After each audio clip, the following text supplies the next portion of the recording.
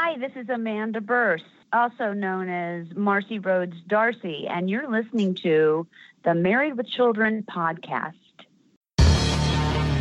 Let's rock. Thanks, Dad. Can I get a whoopin'? Whoa, No Man presents, live from the nudie bar, the Married with Children podcast.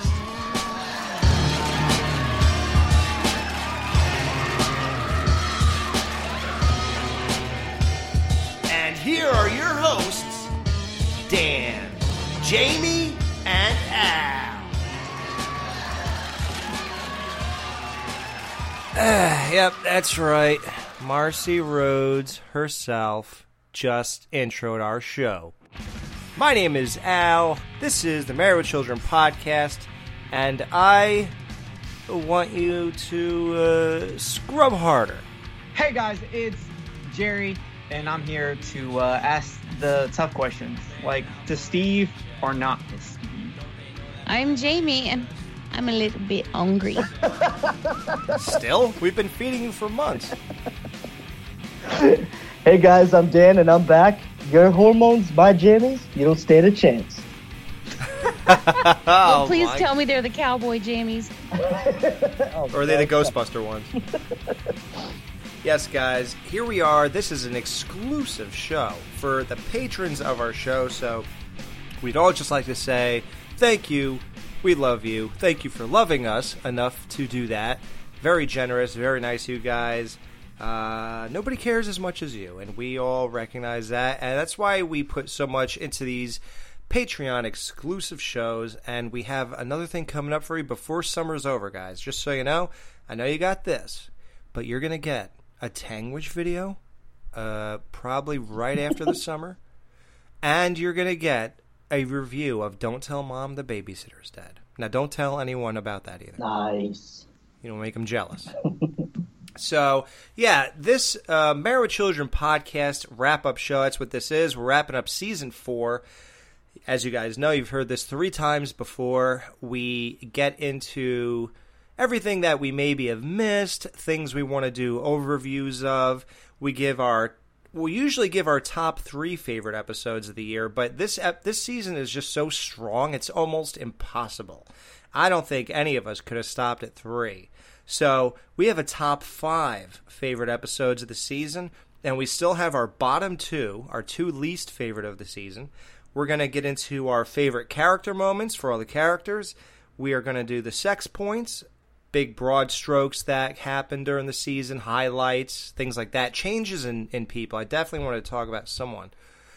But real quick, let's talk about the changes to our show. So, wow, I mean, we started the Married with Children podcast off, me, Jerry, and Justin. And we went for 3 full seasons, and then 3 episodes into Season 4. And then there was the whole lineup change where it became me, Jamie, and Dan. And then about, how many episodes you said, like 9 or so into that? Dan was on hiatus looking for Jefferson. Did you ever find him? I was just wondering. Oh, I found him. Yeah, and he's about to battle Steve on this podcast right now. Steve would whip that Christmas goodies ass. Save it for later. We're not even there yet. He's going down this episode, sir. We're not even at Bosco yet. Oh my God. Yeah, we're going to have that Bosco fight we've been waiting for. Dan couldn't make it to the Steve Spectacular show, so Dan has a lot to say about Bosco, as you guys know, and Jerry has been publicly defending the Bosco fiasco on the last few episodes, which have enraged Dan, by the way. He's never really went public with that, but you've been enraged about that, right, Dan? Right, and as mad as I am about that, I do have to thank Jerry for covering me, because, yeah, I definitely got a little lost for a little while there, so thank you, but I'm not going to take it easy on you, sir. I'm coming back, and I'm coming back hard.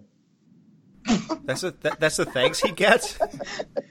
I don't know if you coming back hard is the thanks I want. Oh, it's the thanks that you're going to get. He's not the hero you want. It's the one you deserve. Okay, so, yeah.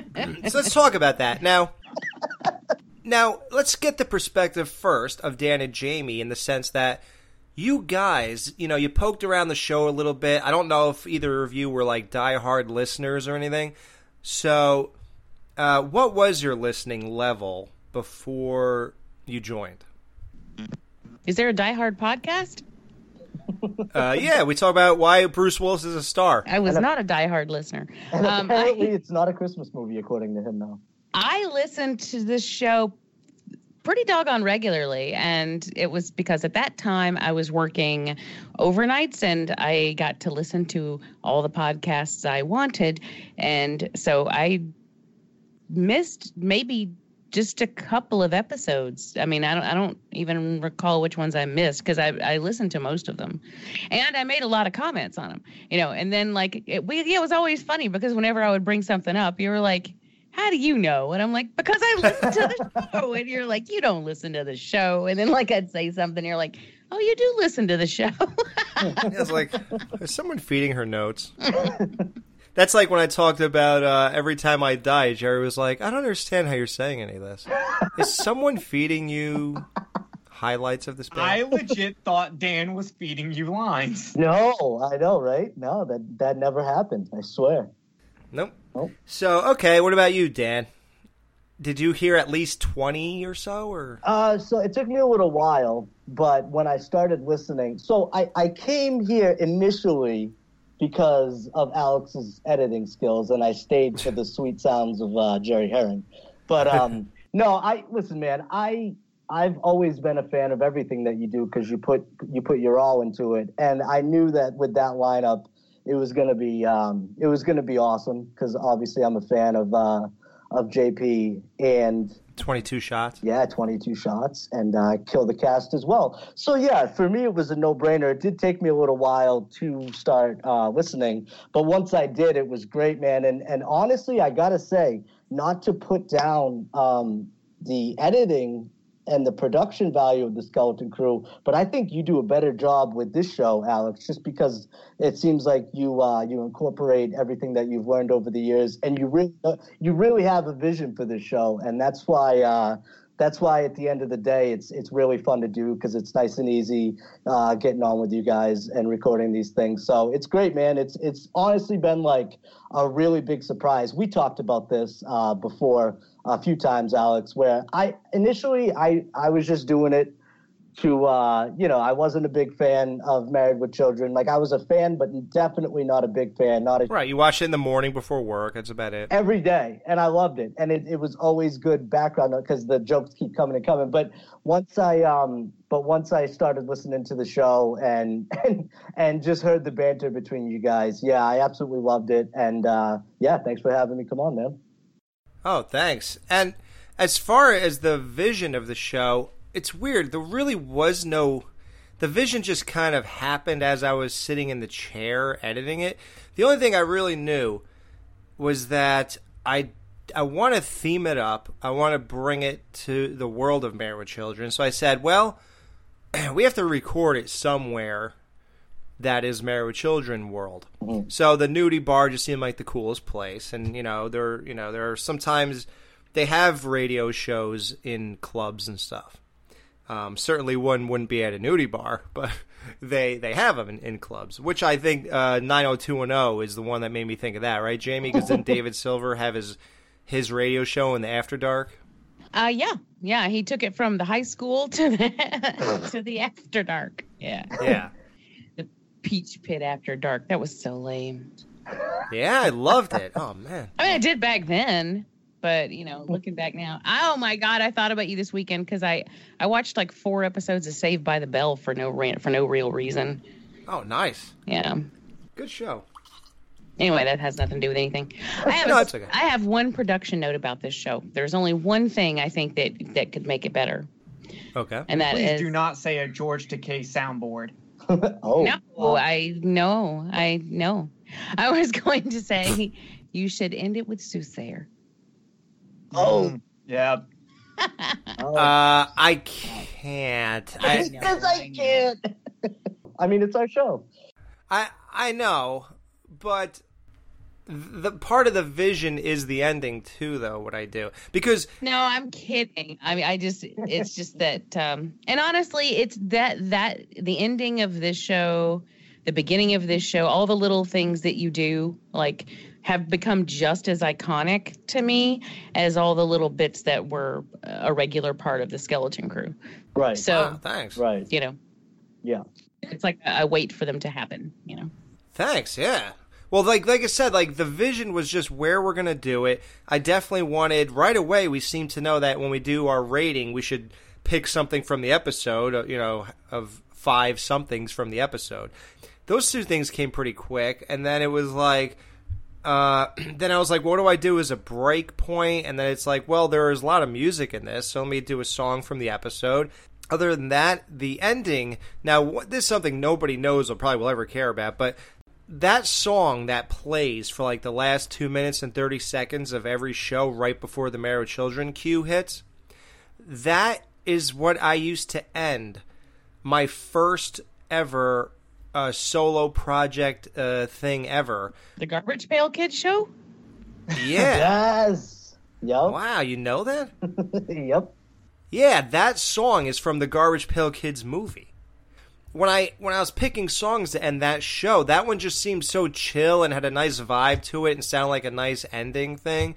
And then when we did this, I was like, well, I don't have anything else, and that was like 80s, and this show, at the time, it was the 80s stuff we were reviewing, so I just threw it in. Oh, Juice coming back. No, Juice that was one of the first things. It was so funny, because when Alex and I first started podcasting together, you could tell he was holding back. You're like, yeah, I've done some stuff, and then when you finally let me see that, I was like, yeah, it was a Garbage Pail Kid show, but it was the greatest Garbage Pail show ever. Yeah, you were like, if he can make this interesting, I have to do a show with him. It was just so out there and so random and so specific. That's why I was like, yeah, I want to ride with this guy. On the idea of throwbacks, Alex, do you remember how much time we spent early on at the end of every episode coming up with those ending skits? Oh, God. I want to do a super cut of all the ending skits. I think I'm going to pull every episode that has them and then just edit all the skits together.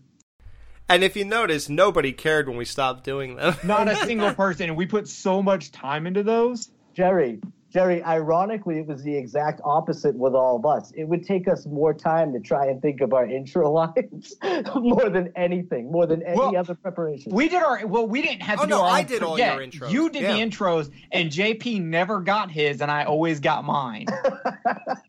Yeah, he never got the joke. Yeah. He goes, now, who said that on this episode? Every time. It was great. Without fail, almost. Yeah, then I said, well, let's mix it up. Now that we have a new cast, I said, how about you guys you pick? Because maybe I should have always done that from the beginning, right? Like, it's your intro. I mean, you should, whatever speaks to you about this episode should be your intro. So I probably didn't even think that through, and I just thought, well, I'll come up with a joke for these guys, and I didn't think it through. So when you guys came on, I changed it. And it's also very easy to do with a show like this. There's so many quotable lines and lines that can be applied to it, so it's very easy to do. Oh, yeah. Yeah, I had a field day when I came back, and Alex was like, so yeah, you just got to pick your own line now. And I'm like, really? You're like, what? What about you? Yeah, and also, Alex, the thing that I was talking about at the end of the episode was the little bridge from Tiff at the end. I love those, man. Yeah, it's funny. I play those on every... People are probably like, ugh. Either that or you're so used to them, you just like to hear it over and over, you know? Now, are they different every episode, or... No, always the same. Always the same one, okay. Yep. Yeah, I mean, there's nothing else to say. It's just like how you could find us and all that type of stuff. I love that. I think that's a nice touch.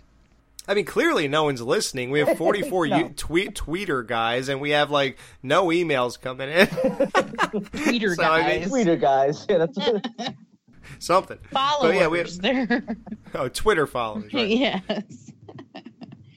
Or tweeter guys.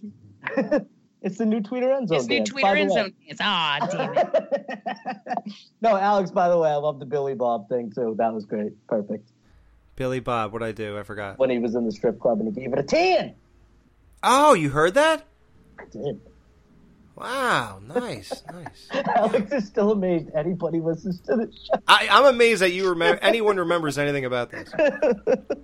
It'll always amaze me and fascinate me. So, for the record right now, guys, it is, we're recording this on August 1st, and we have 730 followers on our Facebook.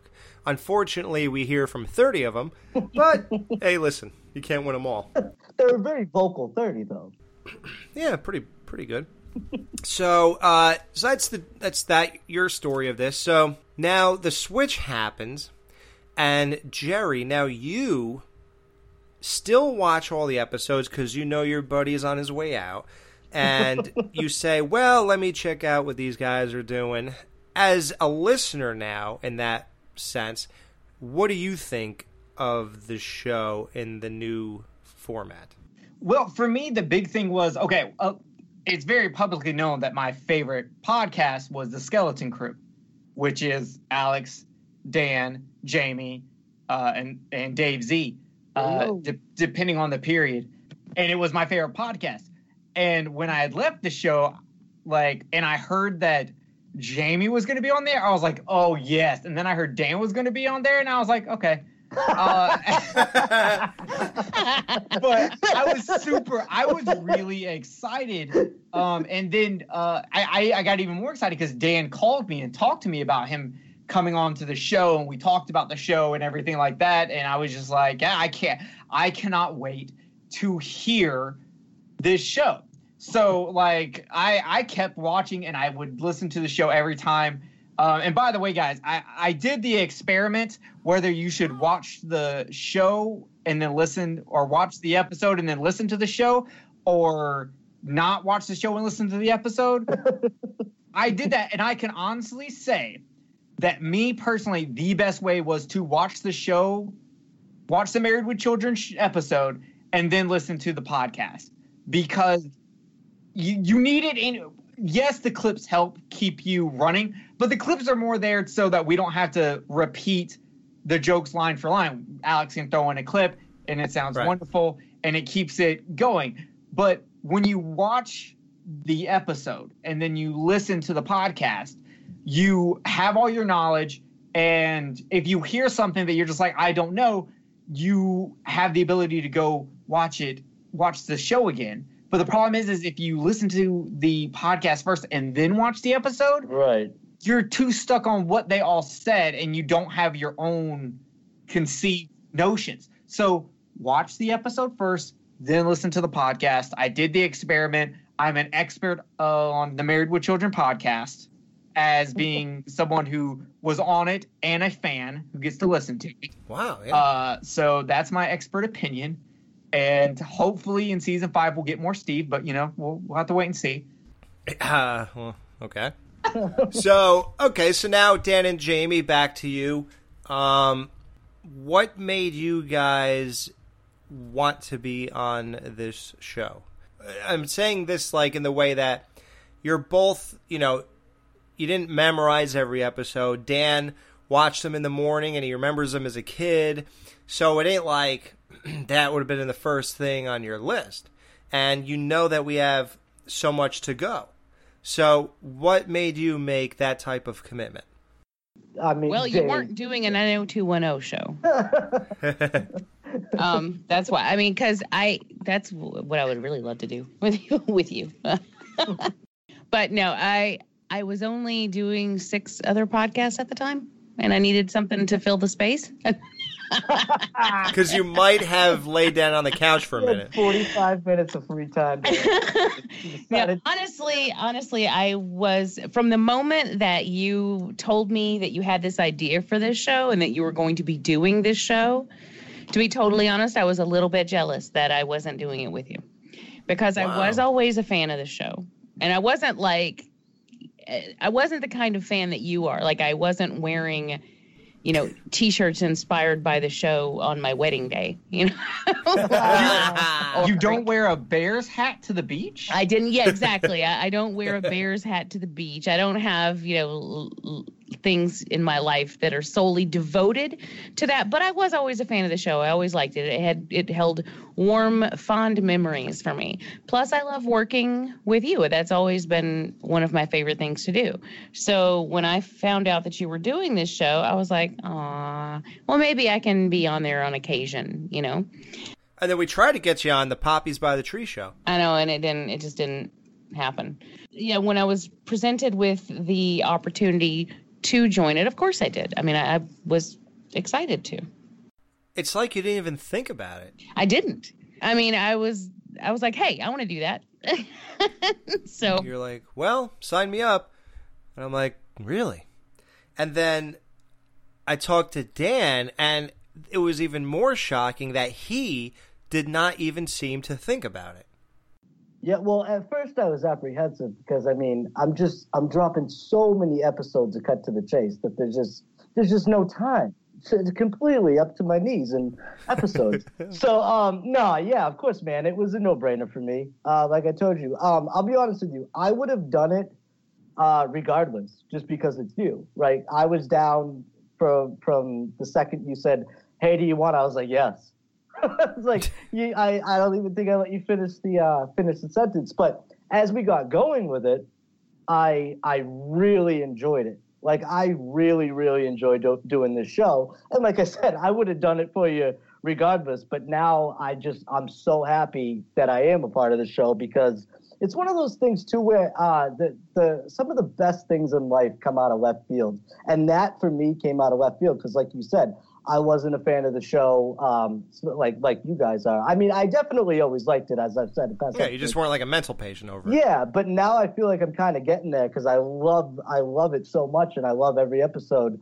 And, well, maybe I won't feel that way in upcoming seasons because you said this is one of the best, if not the best season. And that's another thing, too. I was like, are there going to be any episodes that I don't rate a 5? And there were, but yeah, they went to 4s or 3. Some you give a couple of 3, I feel like. Yeah, but that's always why I love podcasting, man. It's always fun to watch things and then talk with your friends about them. And obviously, it's a unique situation or a unique type of podcast. There's no other Married with Children podcasts out there. No, none on the planet, which is really absolutely bizarre. Weird. It's weird. But honestly, at the end of the day, I mean, it's you guys. That's why I'm doing it. I would record anything with you guys. Well, yeah, like Alex, if you were doing a podcast about cop rock, I would do it with you. Really? What's that? See, exactly. That was a very short-lived TV show that no one even talks about anymore. It was terrible. But if you were going to do that, I would do a Barney Miller podcast with you. It doesn't matter. I would do whatever. How about Back in the Beaver? Or whatever that was, when the Leave It to Beaver came back? Back in the Beaver or something? No, it was not Back in the Beaver. It was... Back in the Beaver. It was. That sounds like after you've had a sexual hiatus for a while. If you're frigid.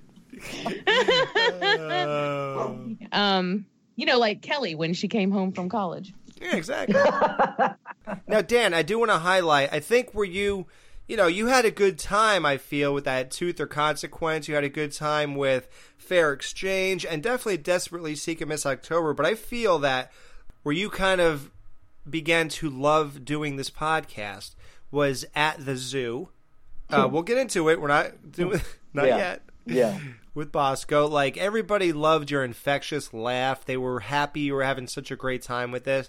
That was the kickstart. And then all three of us fell into some like magical mode in It's a Bundleful Life Part 1 and 2. There was nothing like that those three recordings back to back to back. Right. I think we all felt it. We didn't really know to say anything because we didn't know what to say about it. We were just like, this is something we didn't expect it would be. Right. And it was just some like magic that right there I knew that, God, I'm so glad that we're doing this. Well, and I totally agree with that, man. And I think it was several things. I think, for one, the episodes were really great. And two, you know, during the first one, I still think that first one, it was great, Truth or Consequence. That was such, because we were all so happy, like, excited to be back after the Skeleton Crew ended almost, you know, a year ago, or 6 months ago at least. And like I said, the episode itself too, I mean, you will not make this shot, jackass, like, that guy's in it, and it was, you know, that's always been a fun part of this show, seeing, you know, him, Rookie of the Year in there, and all these people, Mila, all these people, and that's been fun for me as well. But I also think that when we recorded those episodes that you're referring to, that's when we really started to get into a nice flow again. Like, we've never gotten out of a flow, but I think when you watch several episodes together and you start to, you know, see how one relates to the next, and it starts, you know, even if it is a Married with Children arc, so to speak, it's an arc nonetheless, and it's fun to follow it. So I think by those episodes, and then with the Christmas episodes, obviously, it just all culminated, and like you said, it was magical. Definitely, that's the only word I could think of, magical. Yep. Jerry, how do you feel? You think, well, there's the new sound. You liked it. You were sort of glad because you sort of got your Skeleton Crew back with something that you began to be well versed on. So it seemed like best of both worlds to you. And all of a sudden, Dan decides to go looking for Jefferson. He goes on hiatus for like I guess 6 weeks or so, something like that. Mm-hmm. And you get the message, hey, what do you think about hopping back on and helping us finish season 4? Now, take us through that.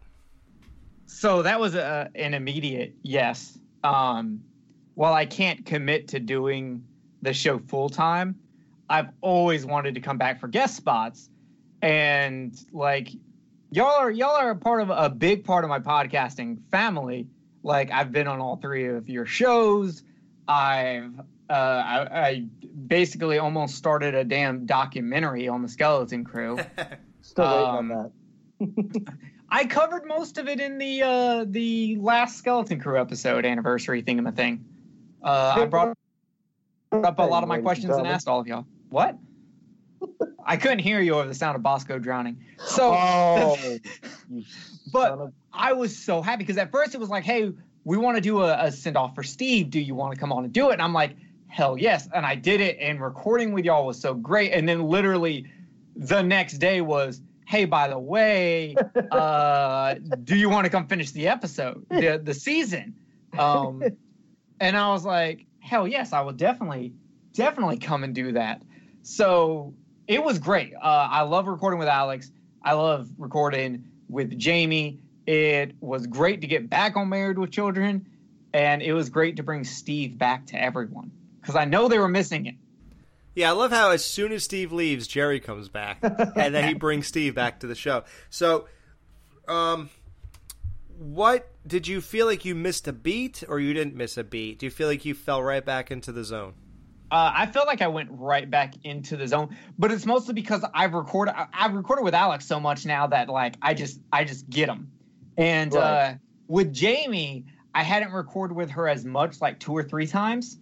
But like recording with Jamie is so easy because Jamie just knows what she's doing. As soon as Jamie gets on there, Jamie knows when to speak and when to be quiet and how to interject something. And it's one of the easiest people to record with because she's so professional and she knows exactly what she's doing. And it's Married with Children, which at this point I know so much about. It's not even funny that I did not miss a single feat, and you can ask Al Bundy at a store. How could you miss it? I apologize for that joke. That was horrible. I liked it though. It was. Would you say it was maybe the agony of the feat? It was indeed. Yes. Yeah, minus a hot chick.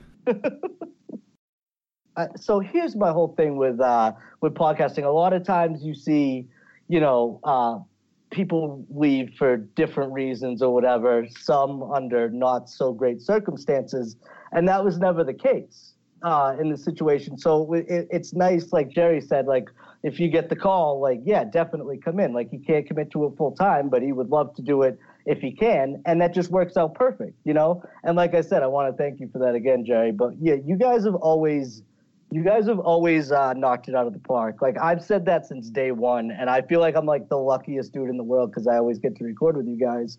And it makes it so easy. It never feels like, oh, we're trying to think of stuff on a podcast to say. That's never the case. It's usually like, oh, yeah, we're going to have to cut this and that out because we talked for too long.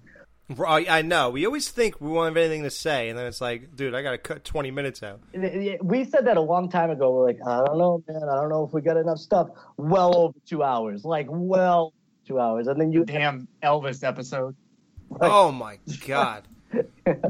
Let's put things back in perspective and realize that we're doing a podcast on a 22-minute show. Okay, so yeah. Think about that, and I'm going to give you some stats for season 4. But real quick, the one he mentioned, the Elvis episode, I'm going to Sweatland. Here it is. It was just me and Jerry by ourselves. Justin wasn't even on that episode, and we talked for an hour and 45 minutes. So just imagine that. I'm going to talk about this, the shortest episode of this season of our show and the longest. So the shortest one was the Jim Jupiter episode. It was 49 minutes, and Justin was on that one. And I'll be honest with you, I was bummed out by that podcast. Because imagine loving something for 25 years. And literally, I don't know if I ever went more than a year or two without popping that episode in. There's just something about it that's so amazing to me. And I love it. It's classic, and I want to get the Jim Jupiter shirt and everything. And then I get on with these two guys who I'm having such a good time with. And they are so not into this that it was literally like pulling teeth. They're so wrong, you mean? Right. Oh, yeah, absolutely. That's exactly what I mean. But I would end saying stuff, and they just didn't say anything. So I was like, oh, well, this is a good time for a clip. And then next thing, this is a good time for another clip. Go to commercial. And so let's play the song that's... Oh, there's no song on this episode? So I was just like, God, they're not into this at all. And then somebody on our Facebook, he goes, this isn't a favorite episode of mine either. And judging by how short your podcast was, that says a lot. And I was like, no, they just weren't into it. I was. Now, Jerry, have you ever revisited that to feel any differently? Or is this just a lost cause? I did rewatch it. Because I did the same thing with Earth Angel. When you were like, it's so good. You spent the whole podcast defending it, and I spent the whole podcast crapping on it. And I was like, maybe there is something here. We both agreed on the Ferguson episode that it was bad. Maybe there's something here, and I'm missing it. We watched it, still didn't care for it. So I did the same thing with Dead Men Don't Do Aerobics. Right. And still don't like. I don't know. It just doesn't. I don't like the premise. It doesn't work. I don't understand how you don't like the premise of that show. The premise is hilarious. I mean, basically, Peggy is infectious. Her sedentary lifestyle. To me, that just encompasses who she is. I can't help that Jim Jupiter is not as much of a man as Al is to be able to handle a woman like Peg. That's not my fault, okay? You can drink all the kale juice you want, but if you can't handle Peg at her bonbon, you don't deserve her in her leotard. That's all I'm saying. Dude, he had Peg on all fours. It's not. Dude, everyone had Peg on all fours in high school. That's not a new thing. Did Jerry have this many puns last time he was on the show? No. This is a new thing. Wait, I used puns? No, he's very punny. He does it all the time. He's not funny, but he's punny. I just use a lot of references, and sometimes they turn out to be puns, and I don't notice. Well, I noticed. It's all the verbiage of it. Yeah, go ahead. No, I'll say more when we get to bottom 2. Ooh. Wow. Burn. Oh, wow. That is a burn. Okay, fine, whatever. We'll get there. Well, anyway, my point being, Ooh, that's hot off the grill. Wow. this is a Oh, taxing my problem God. for me. You guys are taxing my sanity. Gotta love Alex. He ain't much, but he's mine.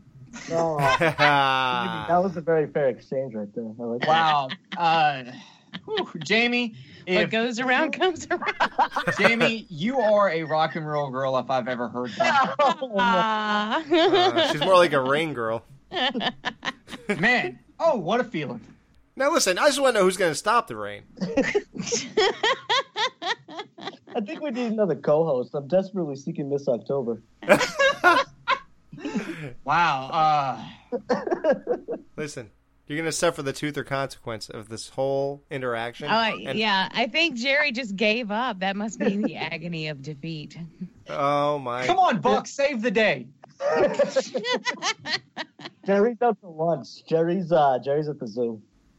Oh. Oh, I forgot Hey. about at the zoo. Damn it. When you're at the zoo, It's you a got to bundle. know when to hold them over the water and let them go. Son of a- Jamie, you forgot about the zoo. What are you turning 300? Yeah. Only old people forget. Wow. Well, I Oh. wasn't at the zoo, but I made a little lamb. I'll tell you what, this, guys, is a very wonderful life. Part 2. All right, listen, I have to make a phone call. 967 shoe. 976. Oh, I did that again. I remember yelling at you. I was at work listening to the shoe episode, the 976 shoe episode, I kept saying 6'7". and you kept saying 6'7", and I was just like, Alex, this is like, you're not supposed to get anything wrong with Married with Children. You can mispronounce names. You can not mention the air date of a show. But if you get a title wrong that deals with a Al-eccentric episode, I personally start like tallying up your crimes. Wow, how come nobody tallies up all the things they learned from me? I don't get that part. We don't care about when you're right. We just care about when you're wrong. I am holding up 2 fingers right now, and that is the tally of things that I have learned from you. That's one more than last time. And you should see which finger she was holding up. And I know where that finger goes. All right, I think we have to get to this wrap-up show. Okay, so let's. Okay. The point of my whole thing was that was our shortest episode and our longest, and Is this one? yeah, probably. We haven't even started. We haven't started yet, and we're 40 minutes into this. So the longest was the Sam Kinison Christmas episode, 2 hours and 14 minutes, talking about a 22-minute episode. That was just for the part 2. Right. I forgot. Just for part 2. Yeah, y'all separated that. Yep. I forgot about that. Yeah, that's a new format for the season. We decided that it's just, honestly, frankly, it's too hard to watch and record these reviews. So, and I'm talking about in a amount of time where we could be productive. So we figured, why are we watching 2 episodes and only getting the break of 1 week, Right. when we can get 2 weeks out of this? And it's like, whatever, it doesn't really matter, and it's kind of cool to wait for that second half anyway. And then we can get more in depth. We're not exhausted by the time we're doing it, Mm-hmm. So, and that definitely worked out for Sam Kinison. Oddly enough, little behind the scenes that you'll never know. Well, till now. we recorded It's a Bundyful Life Part 1 and probably an hour of Part 2 in one day. Yeah. An hour into it, we were like, guys, so we're all loving this. I could see that's happening, but am I the only one who's exhausted? I was so exhausted. I think that was I like a 3.5 hour recording. Like, That's it? not But it was Well, super early in the morning. 8 o'clock in okay. the morning. So- Yeah. And I about to had say, worked we- the night before. I remember I was so tired. I was barely making it. And That makes sense. I was just like, guys. Because I was I'm gonna so say tired. Yeah, she was like, how come we're only in the first 7 minutes of the second episode, and this is 3.5 hours Can into we this? get out of the intro scene, please? Yeah. I was gonna say because we used to record 2 episodes at a time, so we almost always recorded for 3 to 4 hours. Right. We did 2, and that we got away from that in the last couple months, but we definitely have to get back in because as we're speaking, we have nothing in stockpile at all. Which is very rare. Well, Alex. as you learned from your listener, Oh. if you do more, then you'll get more done. Noah Kaiser said on Married with Children podcast number 80, The Agony of Defeat, do more episodes and shorter episodes, like 30 minutes per show, and you can get more done per month. Which doesn't make any sense to me because it's not going to change. We release 1 episode a week regardless. Right. Whether we do 6 shows in one recording or 1 show in one recording, it's going to be 1 show a week because that's the format. Well, to that I say, dynamite drop in, Noah. Although I'm sure Alex is going to cut this out because we don't want to insult him. Oh, there's no way he's on Patreon. No, Get there's outta no here. way on earth he's a patron at all, so it's fine. And if he is, we'll find out shortly. Yeah, when we get 1 less patron. Yeah, we will. He could join Patreon specifically for this and then retract his patronage. Yeah, be like, hey, Noah, we give you a shout out. He's like, I paid $5 to get my horrible suggestion insulted? Pretty much. All right, so okay, guys. So we always thank people for leaving iTunes reviews. I'm sure all the patrons of the show already did this, so I don't know why I'm still asking. But if you didn't, please go on the Apple Podcast app and leave a review for our show. Hopefully 5 stars. If you're a patron, I assume that you think that it should be having 5 stars. We got 2 more, which is sad. I think we have a good... I forgot the number that we had last time, but the ones that wrote things out, we have 2 more of those. So we have 21 total, all 5 stars, except for one guy who gave us 1 star, and I could only guess who that is. I have my suspicions. Wait, was that before or after me? Before you. It's Okay, probably then I because of don't me care. then. I think it's Michael J., but it's fine. Oh, okay. He does things like that. St. Stephen wrote, awesome fun. I can't explain why, but Married Children has always been a favorite of mine. I can still watch them and still laugh. Now, through the podcast, I can laugh at both the show and the commentary by the hosts, who are on a quest to dissect every episode. I look forward to the podcast every week. Aw, that's so sweet. Thanks, dude. Yep, he wrote that Thank you. February 28th of 2018, he wrote that. July 25th, we got Within the Flesh, right? Instantly Now, here's the thing. You can't see the titles if they make them too long. So it's Instantly Becoming Cooler by Lit. And that's all I got. Probably listening to the show. And then he wrote... Lickety split. Yeah. I'd rather dive off the Sears Tower headfirst into a thumbtack than miss an episode of this amazing podcast. Aw. That's an Al Bundy line. I've used that Yeah. about 27 times in my life. Just last week. Wait, who said that? Now, guys, we have a couple things to get to. Sex points, favorite moments from a character, or... obviously we're not going to do the top 5. So let's go to sex points. How about that? Mm. What we do is...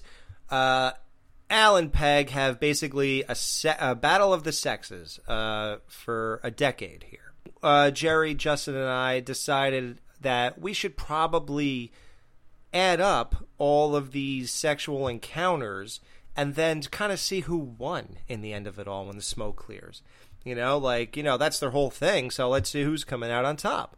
So every wrap-up show, we added up all the ones along the way. When Al avoids sex, that's a point for him. When Peggy gets sex, that's a point for her. Through some reason or reasoning, we decided that it doesn't matter how. Like, let's just say Al is going to win a contest if he has sex with his wife 5 days in a row, and then he wins like $200,000 or whatever. It doesn't matter, but that's what Peg ultimately wants, and we know he ultimately doesn't. So he's still losing even though he's winning. And I'm sure he wouldn't win and get that money anyway. What about so. on the episodes when it's his decision?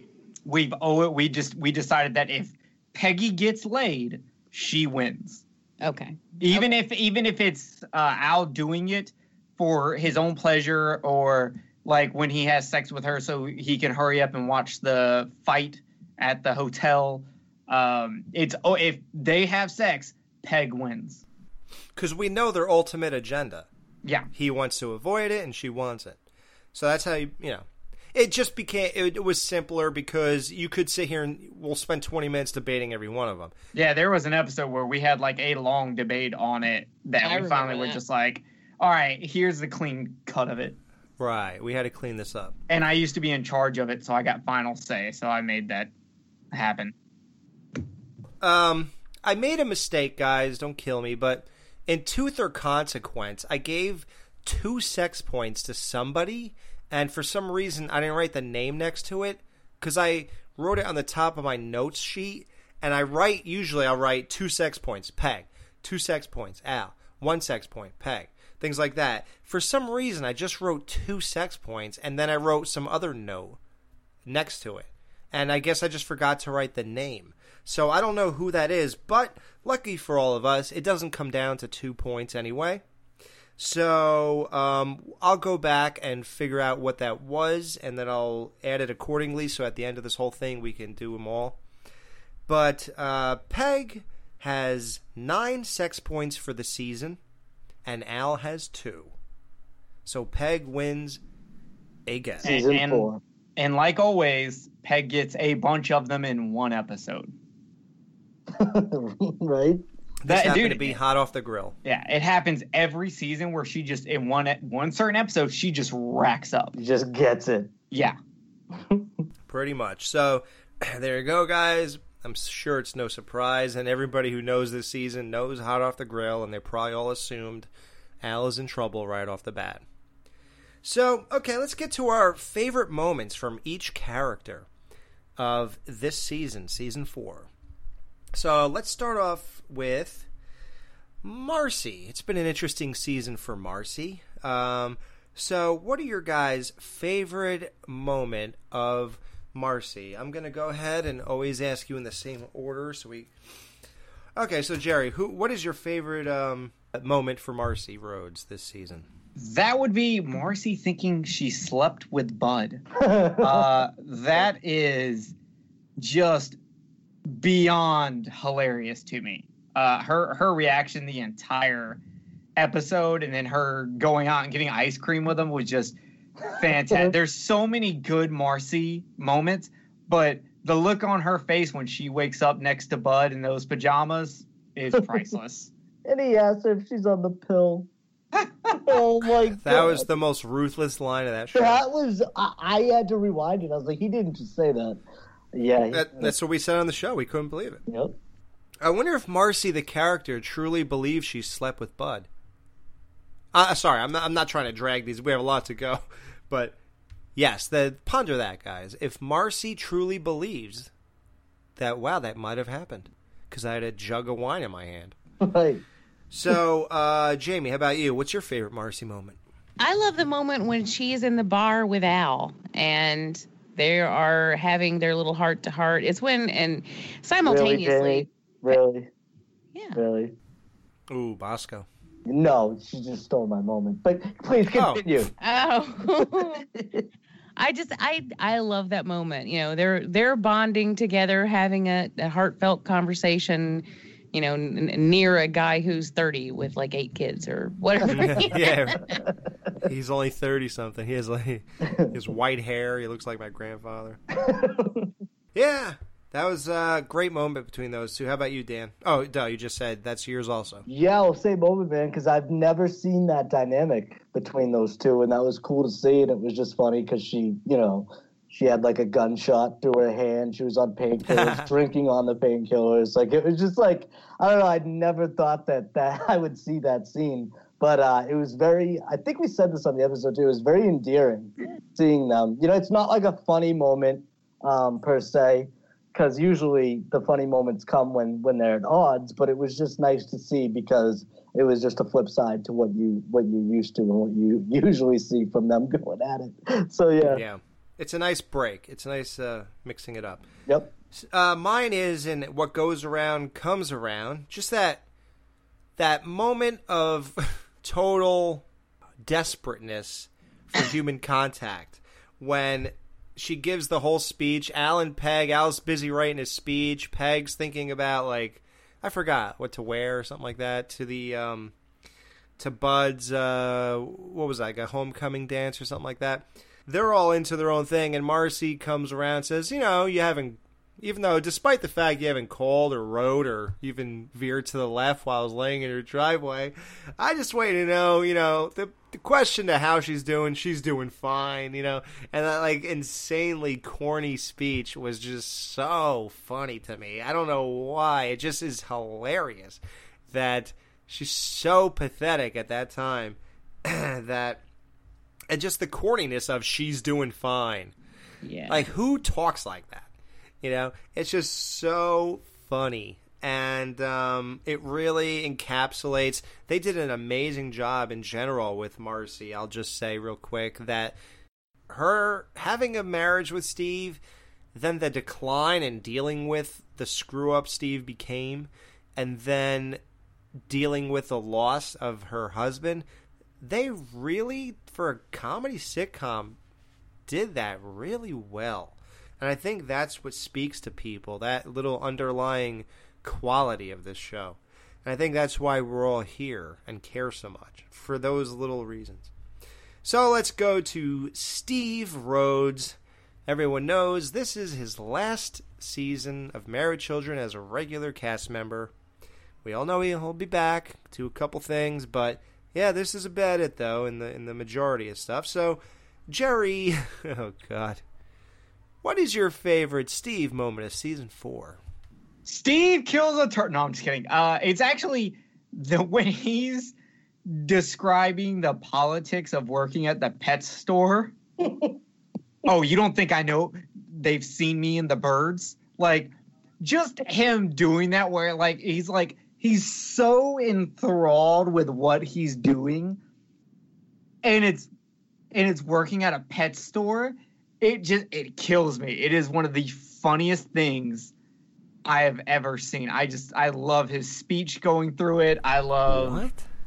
I know it's an odd choice, but like, you heard what we all said about that. Yeah, this is crazy. Now, first of all, I disagreed with y'all, but I mean, sometimes we disagree. My humor sometimes isn't your humor, and no, it has to be the same. Always. No, it doesn't even matter about the sense of humor. He would have never gotten that job had they known about Bosco. Never. They would never let him work at a pet store. Bosco happened afterwards, dummy.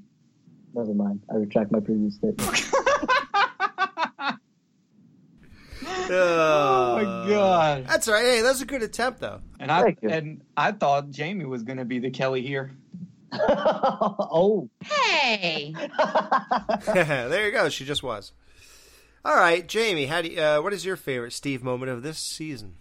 Steve not realizing he's the nerd that Marcy is talking about. Oh, that was a good one. That, to me, that whole thing was hilarious.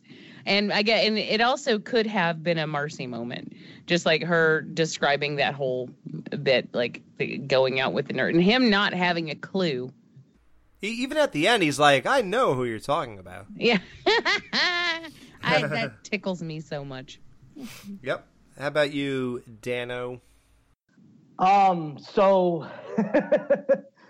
as much as I hate Steve for it, that's got to be my favorite moment, was the Bosco moment, you know? I mean, I just think it was so ridiculously funny. And I don't know, like Jerry said, like there's certain things that just like tickle everybody's funny bone differently.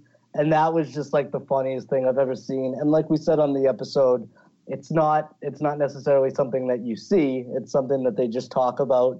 And just imagining that was probably one of the funniest things ever. So without a doubt, throwing Bosco in the lake. Yeah, you definitely had an amazingly great time with that one. I did not think you would pick anything else. Sorry to disappoint. Well, I'm going to mix it up a little bit. I'm going to say that my favorite Steve moment was when he was dying in the middle of the woods in Buck Saves the Day. Yeah. When he had to have mud on his tongue and his hands were bandaged and he was delirious and he was talking about the House of Agamemnon and he was talking about the pirate Christian and tie him to the yardarm and all that stuff, and he was singing Green Sleeves. That was before he was all messed up, but yeah, all these great little moments. He was all down with the camping trip in general when Al wanted nothing to do with it. Al Dano Bundy. It was a really great Steve little niche time for me, despite the heavy hitters, which you guys already named, so I figured I'll mix it up here. So, okay, let's move on to Bud Bundy. Jerry, what is your favorite Bud Bundy moment of season 4? Drilling holes in the wall to see Yvette. Wow, you stole mine. Mine too, man. That was so good. There are so many. Like, I wanted to choose one from What Comes Around Goes Around, but there were just so many that I was like, you know what, I got to put that episode off. And so I was like, okay, so what did Bud do that made me laugh the most? And I was like, definitely drilling holes in the wall to see Yvette. That was just between him like saying why he was doing it to her being like, oh, well, I don't care if you watch. It was hot. Perfect. I like when he tells her she gets to sleep on the left side of the bed. Yeah. And you know why, right?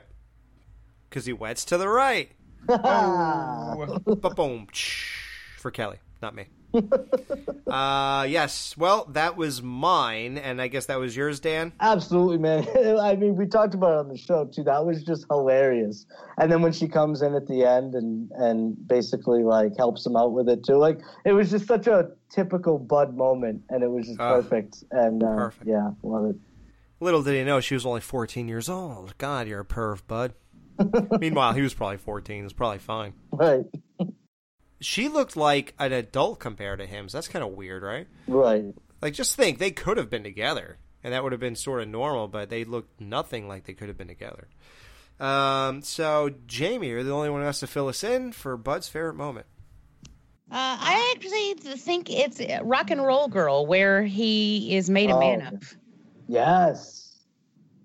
Yeah, that's a good, even though in the very next episode, he is referred to as a virgin. Right. Which is confusing. But he did get his moment in Rock and Roll Girl, and I like that moment. Also, shout out to just that one brief second when he goes downstairs looking for the nudie magazines and they're not there. Oh, and he comes, right. And he comes up holding his heart. That cracks me up. Okay, that's number 2. No, actually, I'm going to go ahead and go backtrack. That's number 1 for me. Oh, wow. Okay. Yep. The holes are number 2. So there you go. All right, now we're already moving on to Kelly. We're going through this pretty good. Jerry, what is your favorite Kelly moment of season 4? It's definitely Kelly becoming a weather girl and putting the magnet to her head. That was, like, the whole weather girl part was hilarious. But when she's like, they don't just stick to anything and puts it on her head, I died. That was hilarious. I love the look on that blonde dude when he's like, okay. Oh my God, it was so good. Yep. How about you, Jamie?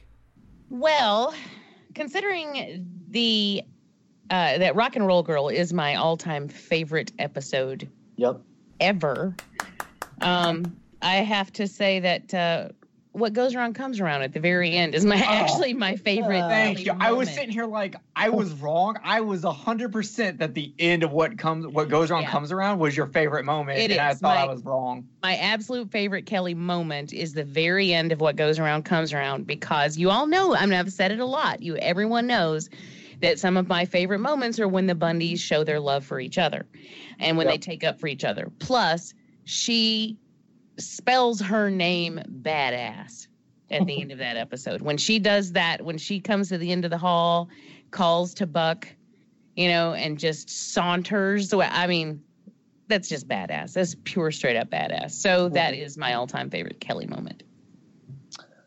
Mine was from that episode, the Rock and Roll Girl one.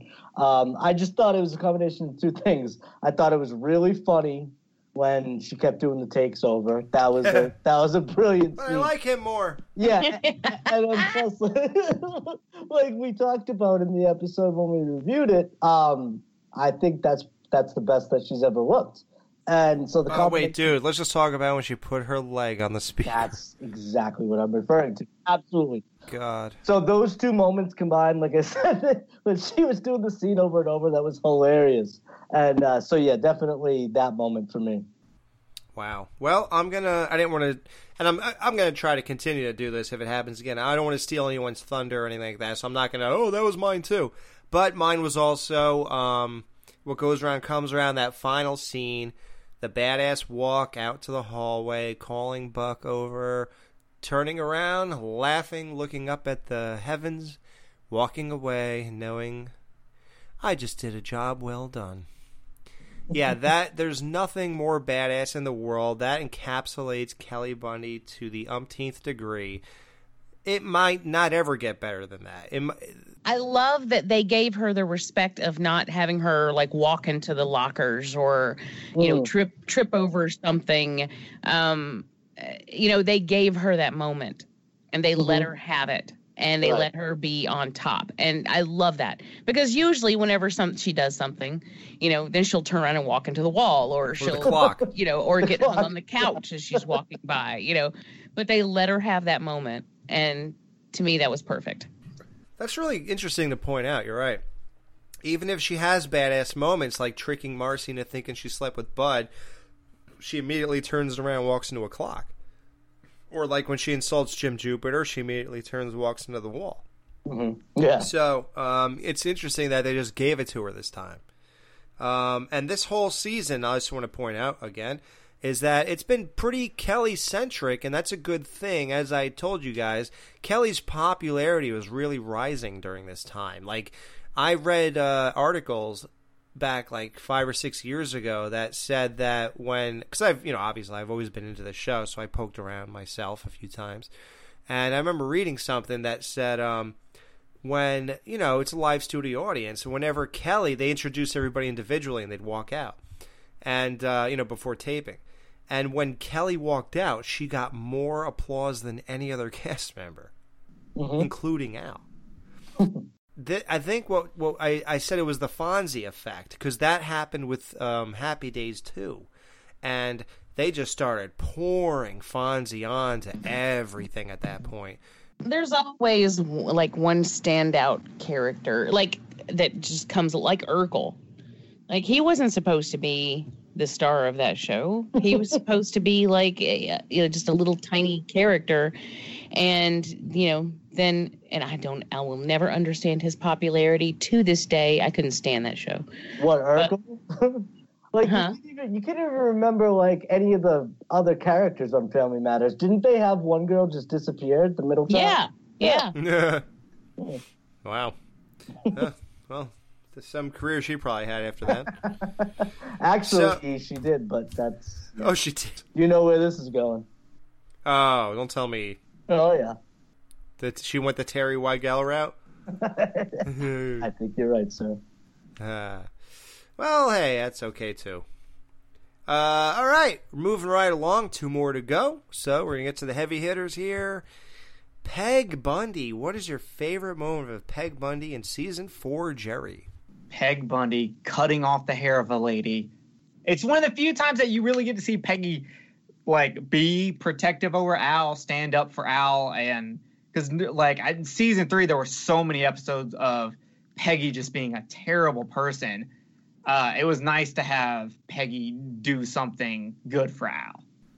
Yes. Even though it was completely insane. Right.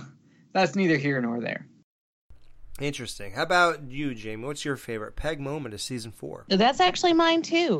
When we talked about that episode, I said that I love that. I love them, and here I go again, but I love the moments when we see how much they actually do care about one another. Right. And to see her be willing to fight for her man, even though all she'd ever does is complain about it. And same thing goes for Al when he gets like that with Peggy. I like those moments. And for me, that was my favorite one with her. And it was close though, because I also loved her in the Little Lamb episode and Jim Jupiter. So. Yeah, right. It's funny how those little glimmers of light affect us through all of the murkiness of what the show is as a whole, like the whole thing is what it is. But once we capture those little moments of Kelly sticking up for Bud, or Peg doing this for her man, or Al not cheating because he loves, we're here for the whole thing. But those little moments are what fleshes out everything and makes it all work. Right. Without those, it doesn't work. Mm-hmm. And it doesn't strike us in any way. Yeah. So, Dan, what is your favorite Peg Bundy moment of season 4? It's funny because I was just thinking about this, how it applies to Marcy as well, that endearing moment. And just like you guys were talking about, it's those moments when they come together.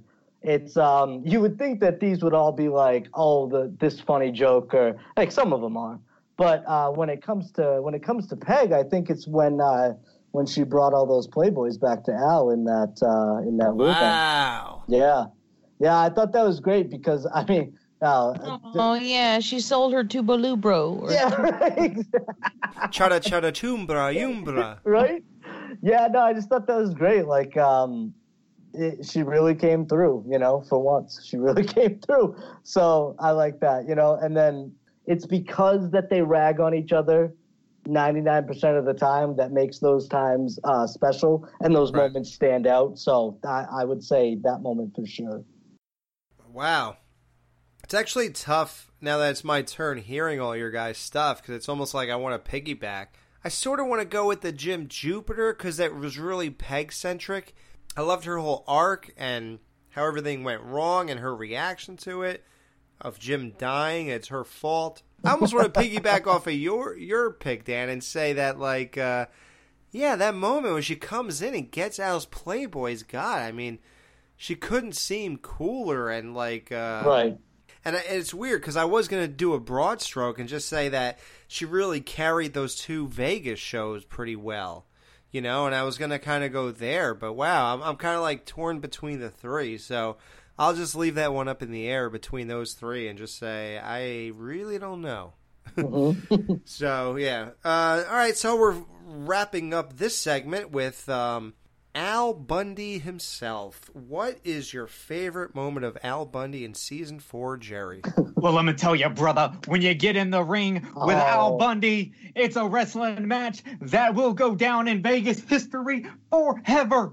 AKA the wrestling match with Al and the big woman. Big Bad Mama? Yes. Big Bad Mama. That wrestling match was so funny. Even though a lot of it's a reaction of the family and Marcy, it's just one of my favorite Al moments because Al gets in there and he lasts, he survives. And he's at practice. I mean, do you remember that time he got his spleen crushed on a game show? How do I love thee? Alex, what's a spleen again? Oh, it's located near your never mind. So you cover it with your parka. I don't know. Oh my God, shut up. In hell. That was the funniest thing because behind the scenes, I told Alex, I was like, Alex, I don't think anyone needed that much information on a spleen. He's like, I liked it better when I was listening to you on the Skeleton Crew. Yeah, because then I could fast forward when you started. Get to the Jamie part. Wow. So the spleen, the Big Bad Mama is your favorite moment. Yes. How about you, Jamie? I don't think this is going to shock anyone. It's the moment where he runs to save Kelly and Rock and Roll Girl. Aww. His little girl on TV, and he's like, "That's my little girl," and then just takes off. Daddy's coming, pumpkin, or something. But or hang on, pumpkin, Daddy's coming. Yeah, I think that's it. Anyway, it's that right there, and so I don't think that's going to surprise anyone, just because of all the other picks that I've had. One, and also that's my favorite episode. Fit in there somewhere. Yep. Absolutely. How about you, Dan? It was a tie. I got two. So the first one was was the same thing that Jerry said. It's the same exact thing, but more specifically, Al's legs twitching. Like, that was probably the funniest thing ever. Like, I was just dying at that. Like, a lot of that stuff, Jamie had said on an earlier show that, you know, sitcoms like this are basically like a cartoon. So that physical comedy really comes through, and it's like that's the thing. It's Married with Children. This show's so stupid sometimes, but that's why I love it. And the leg twitching was just a perfect example, and it just encapsulates what this show is and how it is so stupid and how cartoony it can be. Now the other one is is when Al's on the phone and he's trying to locate Peg. We thought he was looking for his wife. Yeah, he's like, it's 19-inch diagonal. And he goes, description? 19-inch. Diagonal. Oh, that was so funny. I did not see that coming at all, and I just burst out laughing. And you know, there are a lot of moments, though. Another one, too, I got to throw in. It's kind of a recurring thing, and we talked about this before. I'm not sure that Married with Children were pioneers in this aspect, but Al, just the slamming of the door, especially in like Marcy's face, is just, oh yeah, it is great. Yeah, like, and he does it to a couple different people, but it's never not funny. So the best was he did to the mailman. Yeah. He goes, after 20 years of loyal service, I swear. He's like, here, Peg, we got our mail. Oh, that was so great. I still don't know if that's the same mailman that they were referring to in the Donnellys. I'm going to go ahead and say she has an old man fetish. Right? It has to be. Listen, don't.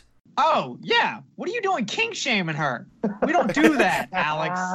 How many podcasts do I have to go on to tell people not to king shame? Check out R-Rated Commentary, Friday the 13th, Part 2, where I teach everyone not to kink shame. Yes. If you're into kinky stuff, don't shame them for it. Yeah. So, my favorite Al Bundy moment. That's so ridiculous. My favorite. Hey, listen, if you were there, you would know what it's all about, man. Oh my God. You had to listen. You had to listen to that. That was probably one of the funniest things ever.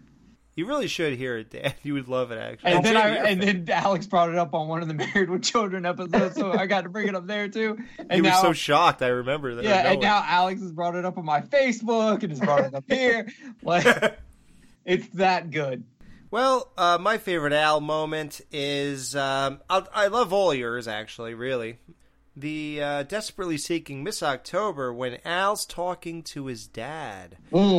Which we still, to this day, have not figured out if that was a delusion of Al or if Al's dad's ghost actually somehow manifested itself and visited Al's living room and really talked to him about what's going on in heaven.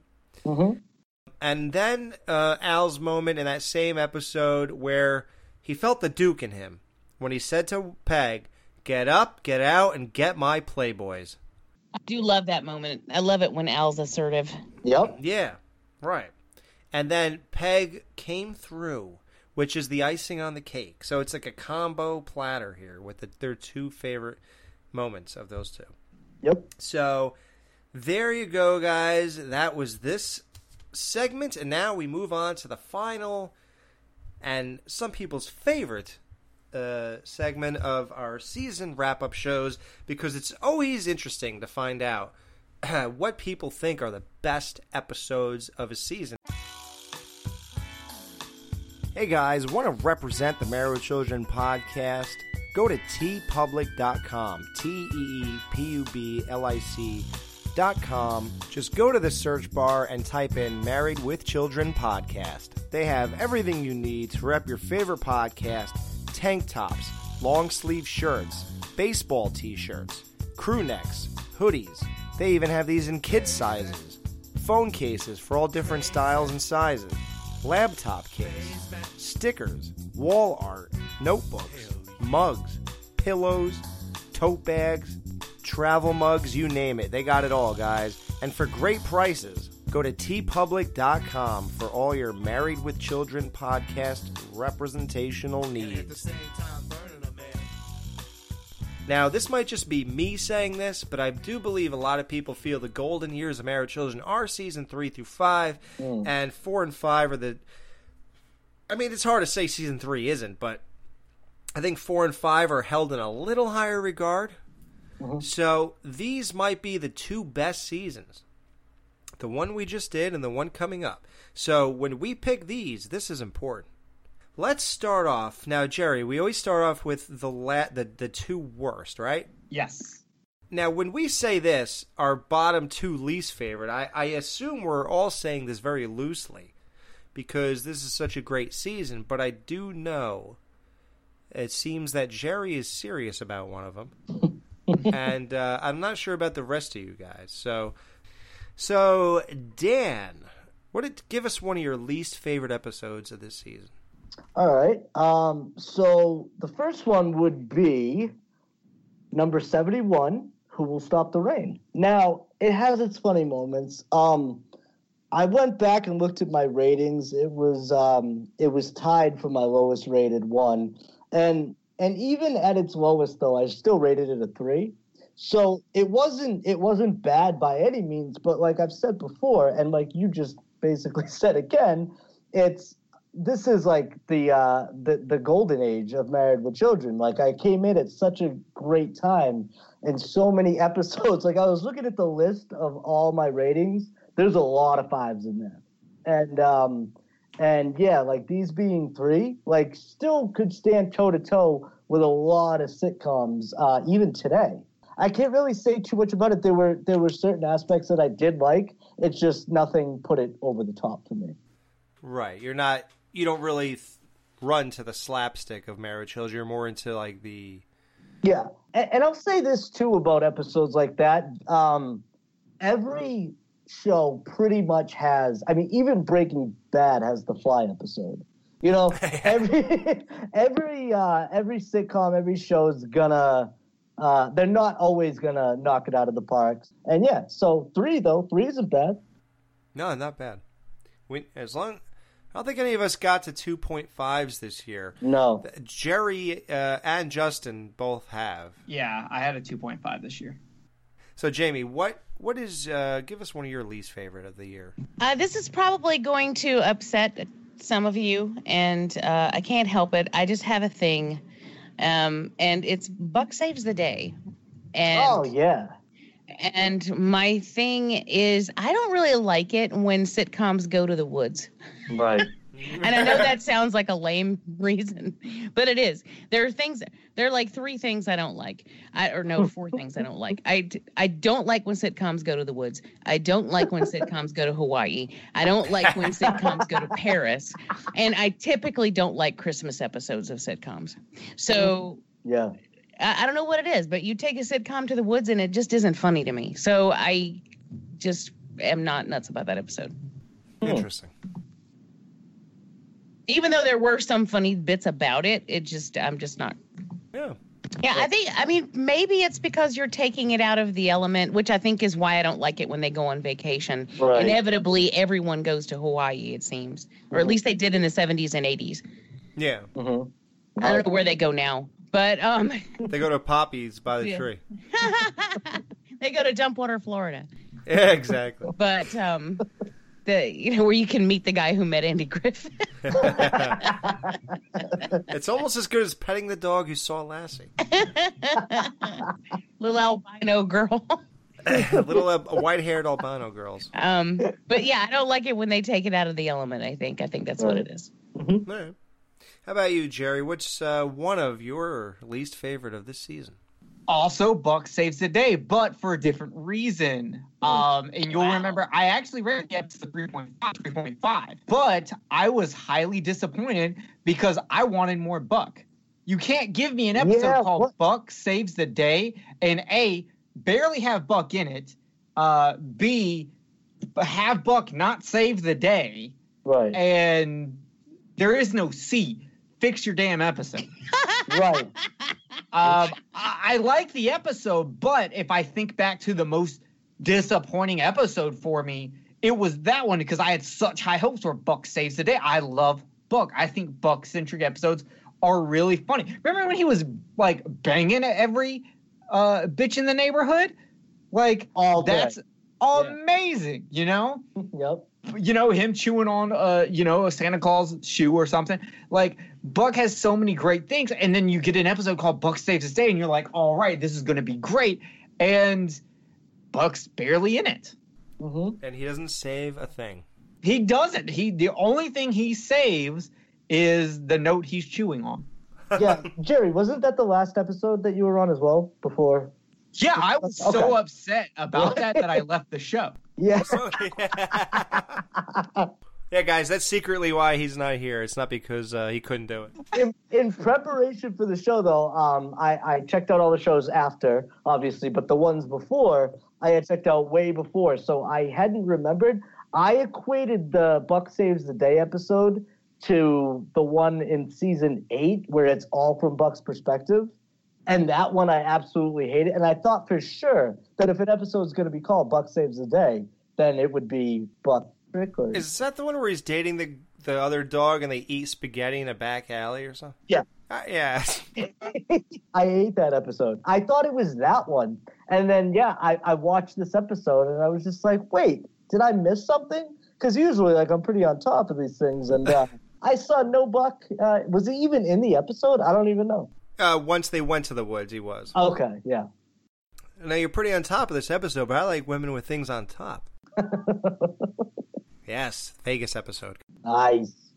Well, that's not my answer, though. No, trust me, those are not my bottoms. These aren't mind-blowing, and I'm not very passionate, like I said. I'll just, for now, I'll say the one, he ain't much, but he's mine. Yep, yep. It was an episode, and it was fine. Mm-hmm. I don't remember feeling too much of anything. It was just what it was, and it was a good topic, I guess, to tackle, Al possibly cheating. Like, if I were going to a deserted island and one of the discs would be missing 2 episodes, what could you live without? This would be one. That's all. I agree, Alex. That was my second.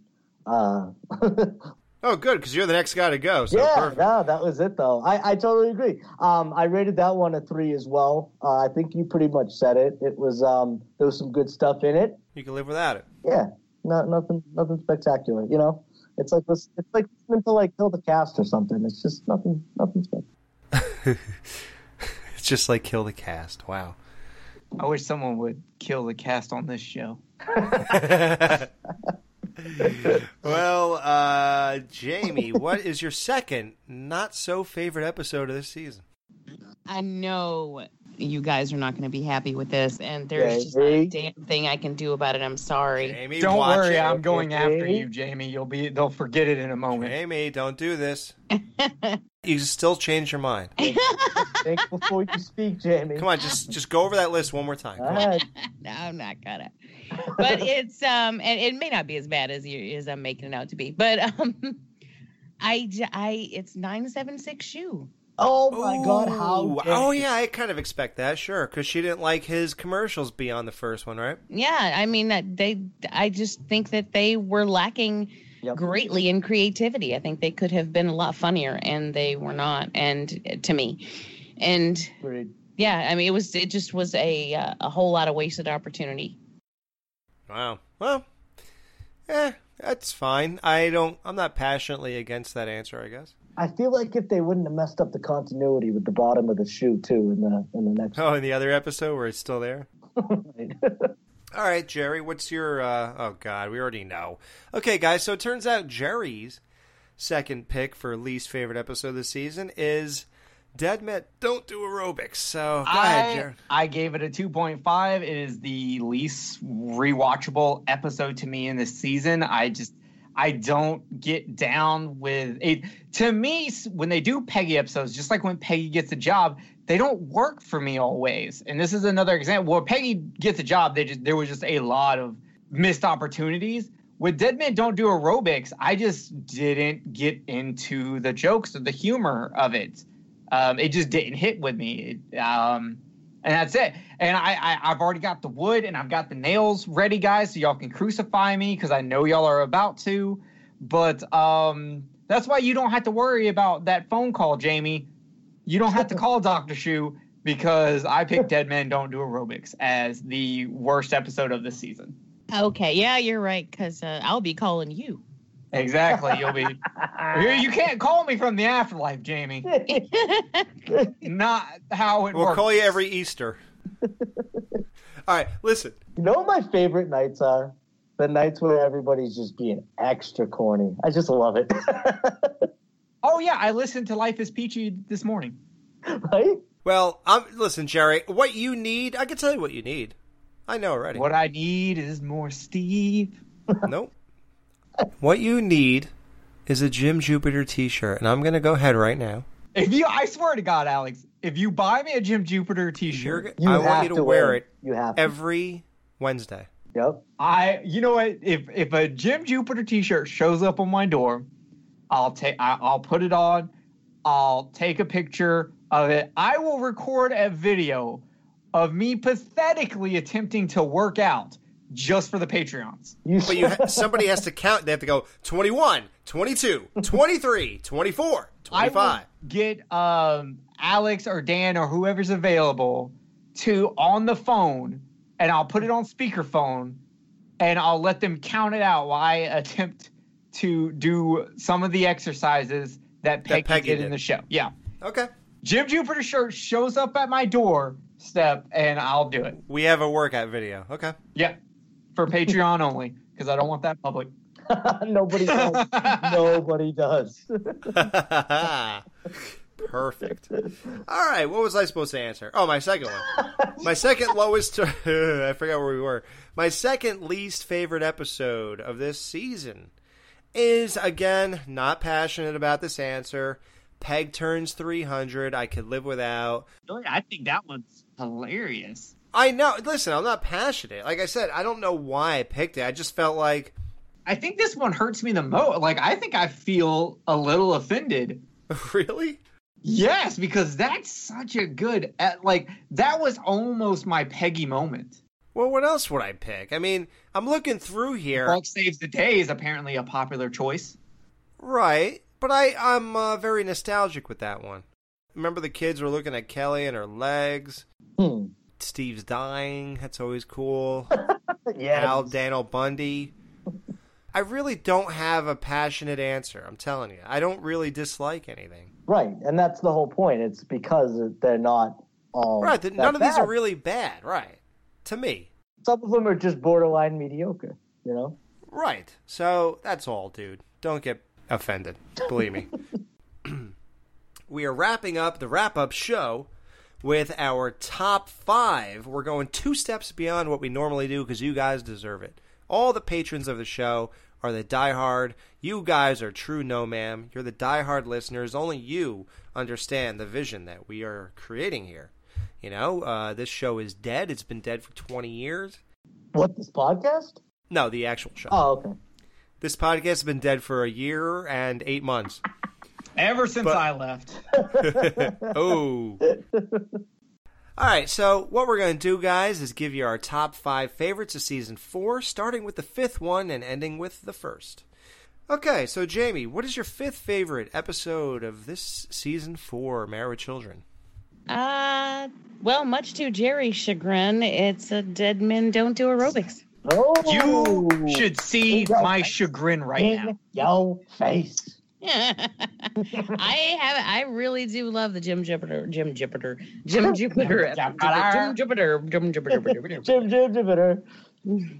episode. What did you do in that last show? You said, Bonus. That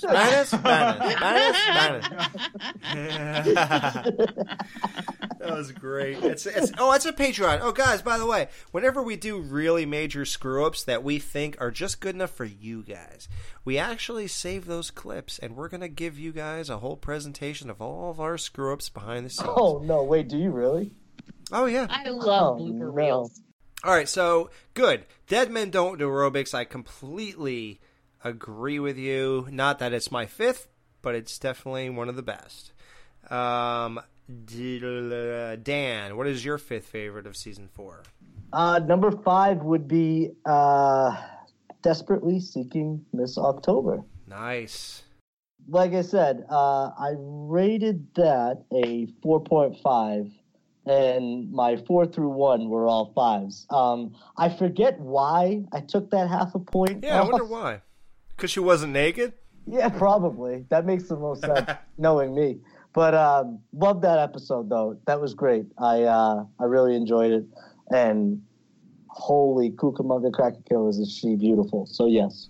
Ooh. Oh, we didn't... we screwed up. I know. I just you're right. We forgot to do the hottest chicks of the season. Okay, you know what? Fine, we'll end it with that real fast. It's fine. That's fine. Okay. We only have one. We have to pick one. Perfect. All right, guys, you have something to look forward to. So we normally end it with this, but guess what? I screwed up. So we have something to look forward to here. We'll end it on hot chicks, something Jerry Herring knows nothing about. Nothing about? What did you say? A boot. You heard me. Did you go to Canada while you were looking for Jefferson? I know he's as big and dumb as a moose, but damn, he's not in Canada. You should join the Exploding Heads Horror Podcast. I think it'd fit right in. Yeah? Okay. I'm next, I guess. So my number 5 is What Goes Around Came Around. That is a classic, absolute classic episode. Tiffany Amber Thiessen hops on Married with Children and does an outstanding job as Heather McCoy. It is just really kind of perfect, honestly, and it has one of the greatest endings in Married with Children history. So There's nothing not to love about What Goes Around Came Around. So that's my pick. Jerry, what's your number 5 favorite? I rated this episode a 4, and that would be At the Zoo. Here we go. I absolutely love Stevie in this episode, but I'm a big fan of what I consider a throwback to something that happened with Al, where we see just a black and white photo of Steve, and they're talking about all this horrible stuff he just did, and that was a throwback to Al, and I absolutely loved that, and I just love the fact that Steve killed a turtle. Like, legitimately. It is so not funny. He murdered a turtle. Like the This turtle guy survived, and he threw him back in. It is literally the definition of the road to hell is paved with good intentions. If you look that up in the dictionary, it has Steve's arrested picture of that. To me, it's one of the funniest episodes out there for how Steve is running around from Marcy all day and all. It's so good, and it's Steve realizing that he wants to work with nature. It's absolutely funny, and I got to throw the gauntlet down, Dan. This whole Bosco thing, we're gonna settle the beef, but we're not gonna settle it on here. Me, you, commentary show for At the Zoo. We settle the Bosco. Patreon only. I just hope it goes better than our Power Ranger recordings that never gonna see the light of day. We got to redo those also, actually. As soon as this is done, I'm going to be messaging you. We got to set up a few recordings. We covered like 15 Power Rangers episodes. And then the whole recording was just me and Power Rangers. And for some reason, cut out Dan. Yeah. Fun accident, right, Jerry? Totally a worthwhile night, huh? Yeah, dude, we spent like almost 2 hours watching Power Rangers and talking, and it was all for nothing. So, but this time, me, you, At the Zoo. Nothing would make me happier. All right, guys. There you go. Another Patreon exclusive. Patreon exclusive for August. Guys, it's coming. August? Holy crap. I feel like it's August. No, but we have like... No, you actually can't. I'm afraid you cannot bogart August because we have Don't Tell Mom the Babysitter's Dead we have to get it done during the summer, man. That's a summer movie. Okay, September. All right. Yes. Exactly. It's going down. For real? I'll have it. It'll be the Rumble in the Bronx of commentary tracks. Well, be ready. I almost feel like as much Oh, as let's get ready to mumble. Jamie. Wow. I feel like though it'll just be us just laughing the whole episode. Like we'll take a stance and then we'll just end up laughing at that picture and rewinding it. No. These people are paying. You better argue for a little bit first. Then you can. They are? Oh yeah, they're actually paying for this. How much? Roughly $5 a month for each. It'll be like the Skeleton Crew, that 90s episode. It's actually funny that you guys are mentioning this because we have something to talk about off air after this that I really want to touch about. That it is exactly what you guys are talking about. But oh god, I have to go after this. That's how I get Alex off. I just tell him, yeah. Okay, Jerry was the last. He picked. Okay, right. Okay, so that means that Jamie, you're picking your number 4 favorite episode of this season. And that would be Hot Off the Grill. Oh, nice. I have always liked that episode. And I swear, since this episode originally aired, every time I have ever cooked on the grill, eaten at a barbecue, or anyone has ever talked about cleaning a grill, I think about this episode. Wow. Since what year? Since it aired. Because this was one that has stuck with me since original airing. Wow. And I always think of ashes, and actually even whenever anyone talks about cremating anyone, I think about this episode too. So it's always there in the back of my mind. You're thinking about paying sailors in hell. After they found out too, didn't they let Al continue to eat it as well? Yeah, they didn't even care. Yeah, it's funny you say that. Like we didn't bring that up either. Nobody even cared to say, Al, you're eating, they just told each other, the back 3 people. So Kelly told Steve and not Al. Right. That's what I'm saying. It's weird. I wonder if Kelly was just afraid that she'd get in trouble if she told Al, so she'd rather just spare a victim. Right. Could have been, yeah.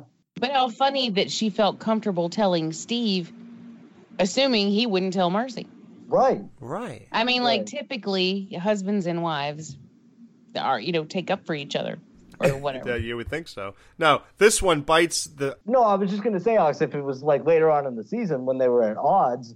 Maybe, yes, but it wasn't, they weren't there yet. They were still a pretty cohesive couple, so yeah. And yet he still takes a bigger bite out of the burger.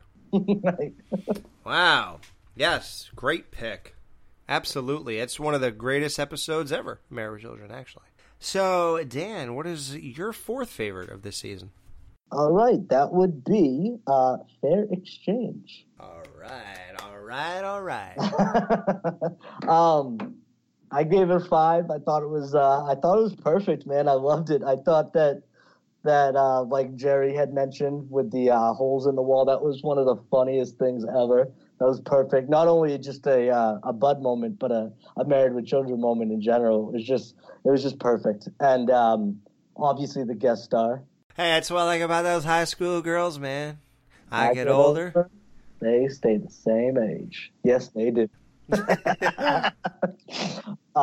Yeah, just love that episode. It was a lot of fun. It allowed Kelly to shine, and that was cool. Other than like Rock and Roll Girl, I like I like seeing competition for her and seeing her in her element. I mean, she's always being set up as the dumb one, and you can make a lot of jokes at her expense. But I liked what they did with her in that episode. It was good. It was a nice balance, I think. They gave her some depth to see that Kelly's not as not insecure as you thought she was. Absolutely. Yep. Like, as a family member, you don't get to see her, generally speaking, at school in relation to other girls or whatever. So to bring another girl that's basically the same as her, good looking and, dating a lot, obviously, to see that dynamic was cool. I always like when they bring in other characters, not to necessarily bring in other characters, but just to show one of the main characters' relationship with them and how they work off of them. And I think that was like the perfect example of that. Something else I find interesting on this show is that these people don't have any friends. Like, yeah. Kelly doesn't have any girlfriends. Right. Like, you never see her hang out with other girls. She doesn't do anything. The only time you ever see her is with dates. Mm-hmm. But the only time you ever see any guys he even knows is when he brings them over to show them Marcy. Well, he used to hang out with this kid Joey or something, but then that kind of ended in season 2. Yeah, he was still little then. Now they don't do anything. Like, they don't have any friends, and it never crossed my mind. Like, I never thought it was weird until just now, and then I'm sitting here going, they don't have any friends, not even any. Right. It's so bizarre. Yeah. I kind of like that, though. It kind of makes them more accessible.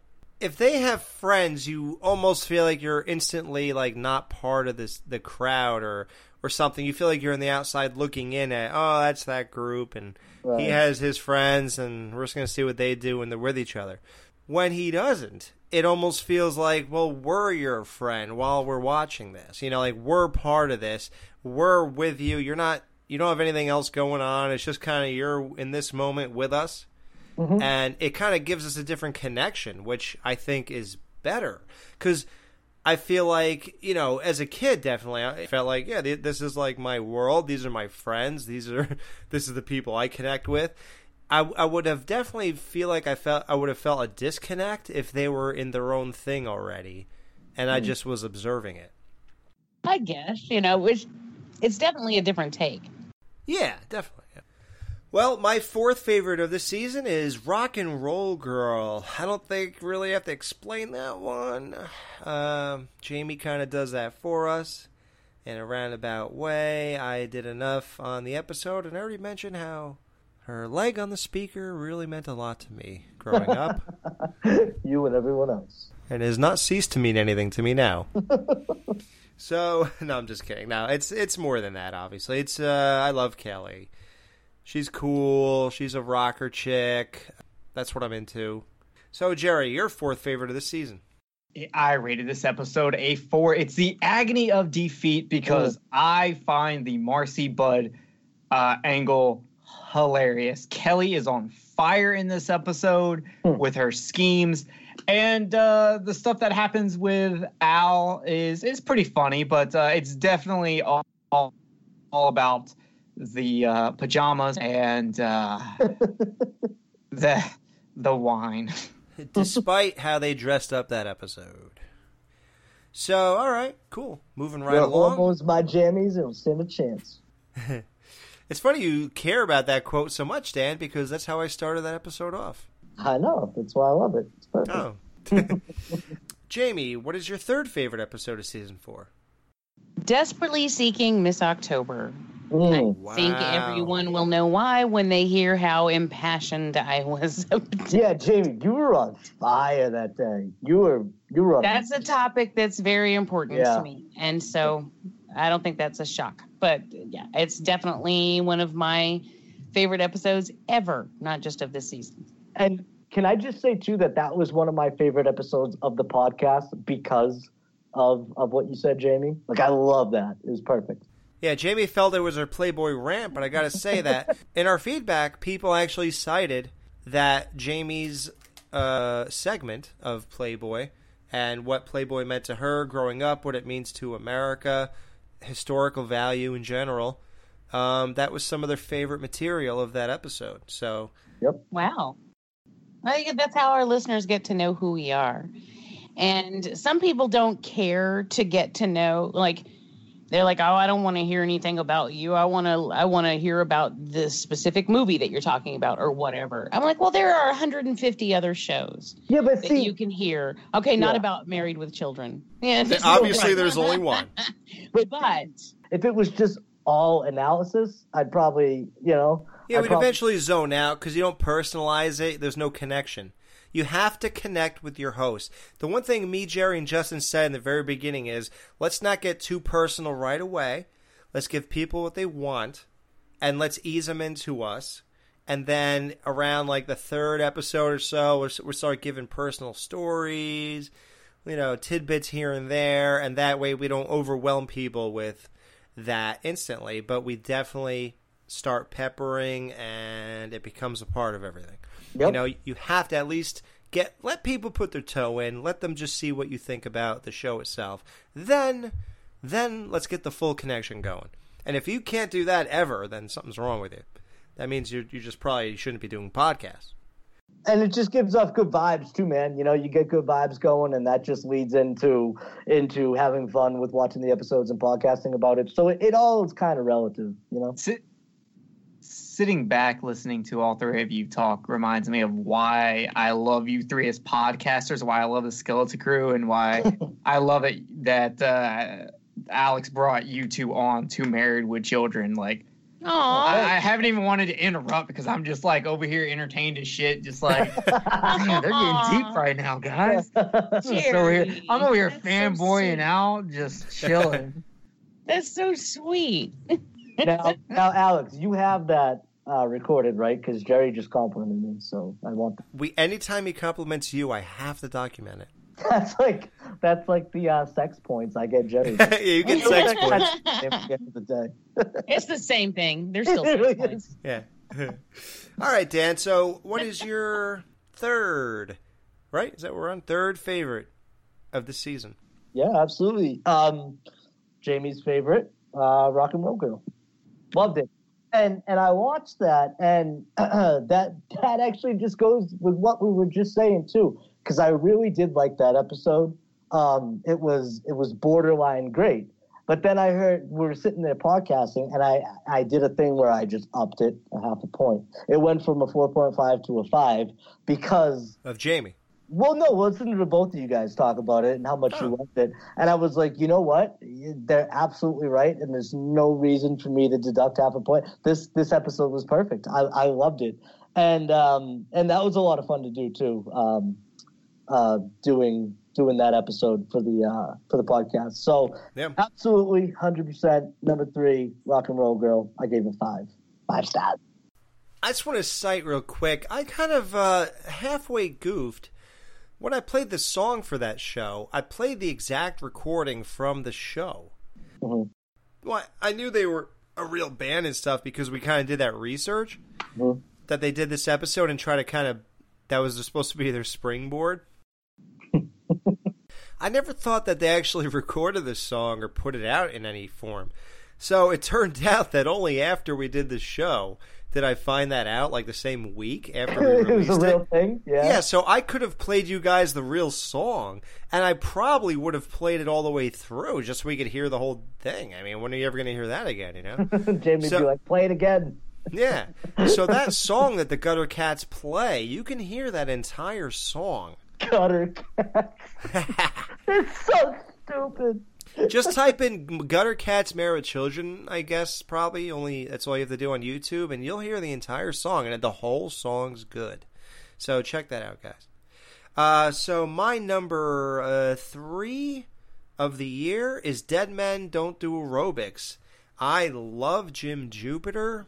I love every word he says, every word everybody says on that episode.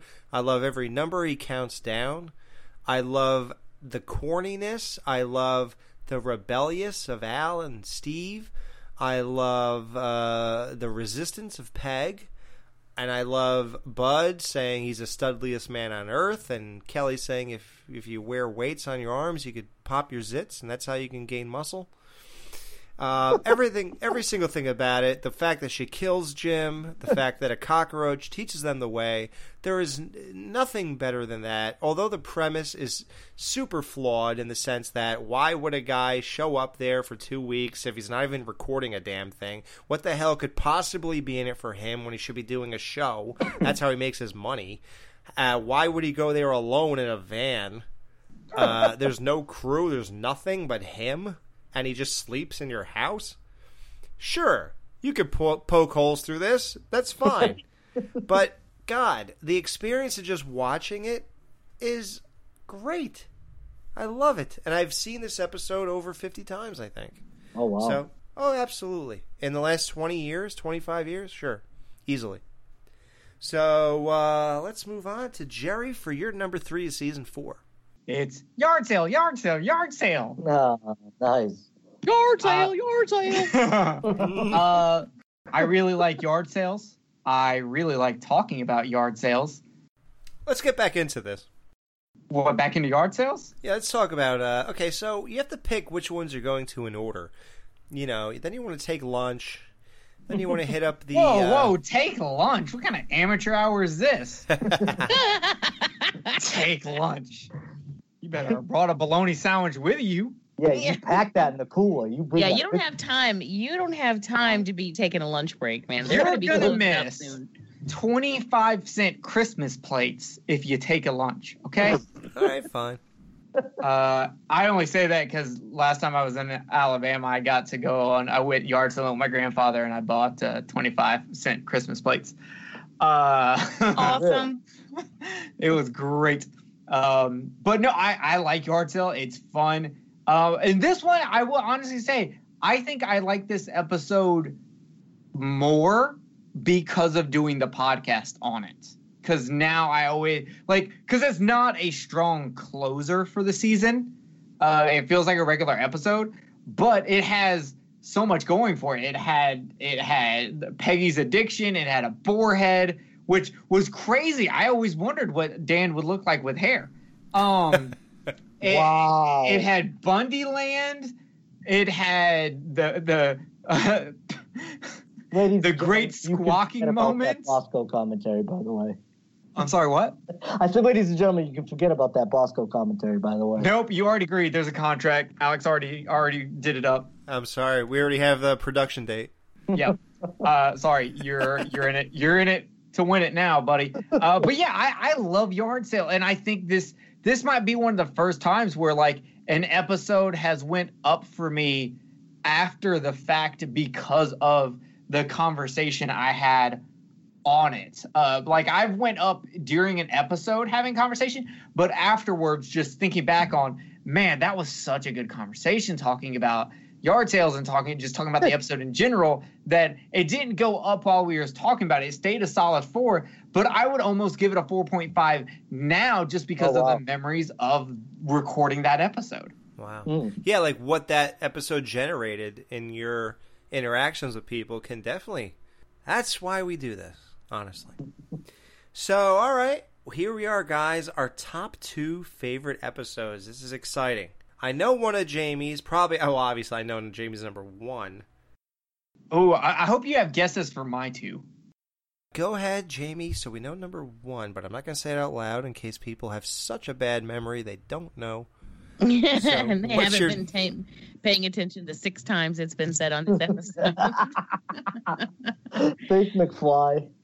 My number 2 is What Goes Around Comes Around. Oh. And actually, came around. Yeah, whatever. I looked it up, and online it actually says what goes around comes around. Yeah, but we already went through all of that, and yes, you're right. But there's different sources, different things. Depending on who you ask. Well, I went by the printout that Sony did when they released the DVDs. You have to imagine that's a stronger source than something on the computer, right? Who are you gonna trust, Sony or the internet? Anyway, for several reasons, I love this episode, and like I've already said, Kelly badass. That's awesome, and I love Kelly. I love my Kelly. But we also get Tiffany Amber Thiessen in this episode. Mm-hmm. And that's just hot on hot right there. I've always loved her. She's great. I love revenge episodes. Mm-hmm. I mean, it's just that there are so many things about this one, and it's right up there. It was kind of duking it out for spot number 1, and if the number 1 spot had not been so strong, it would have been a contender. Nice. Wow. Nice. Awesome. That must have been why it turned out to be such a fun podcast. Like, this show has just been like a re-experience of this show. That's so great to me.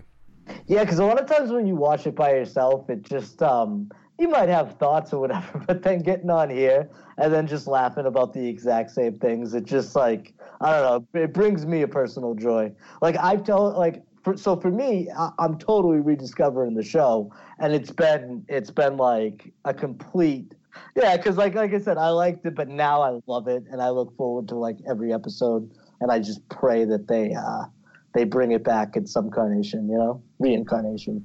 Mm-hmm. So what's your number 2 favorite of season 4? Number 2 is It's a Wonderful Life. Now, okay. Woo! Okay, yeah, but... Oh, Jamie. I expected that in one of your top 5. I know you did. I was hoping you wouldn't notice. Yeah, because when you said number 2, I was like, well, wait, no, because that should be number... Yeah, but what about that one? So, yeah, you got me all flushed. Wow. But, yeah, but... It's a Christmas episode. Yeah, we should be lucky you liked it as much as you did, right? Exactly. All right. All right, Dan. So I'm assuming you're going to cheat here and you're going to put 1 and 2 together, correct? Absolutely. It wouldn't be right unless I cheated by the end of making it. So, yeah. No, but without a doubt, though, I feel the same way as Jamie, though. I'm not the biggest fan of all Christmas episodes.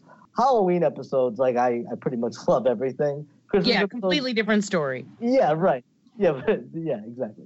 So, with Christmas episodes, it's very hit or miss, and I think more miss than hit.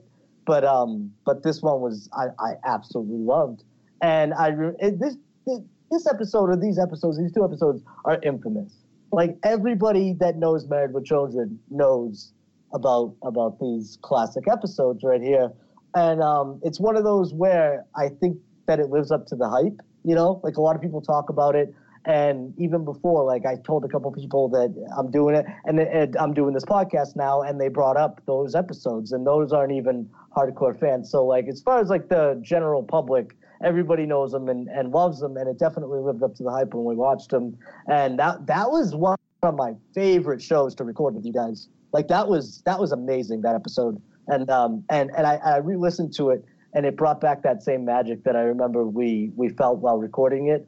And it was amazing. So absolutely. And it kind of goes with what you said before, where, you know, just doing the podcast, that helped it, you know. Yeah, and yeah. I feel like that was a 5 in itself, but then you added the experience to it afterwards, and it was just a no-brainer for me. 5.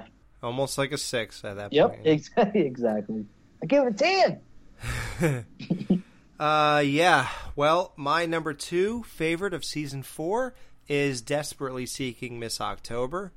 Yay! Nice. Oh, yeah. Always loved that episode. It meant so much to me that one of the first things that had to happen when I moved into my first home ever, 2.5 years ago, was when I knew I had to make a man cave, just like Al has a man cave at some point, for like 5 seconds.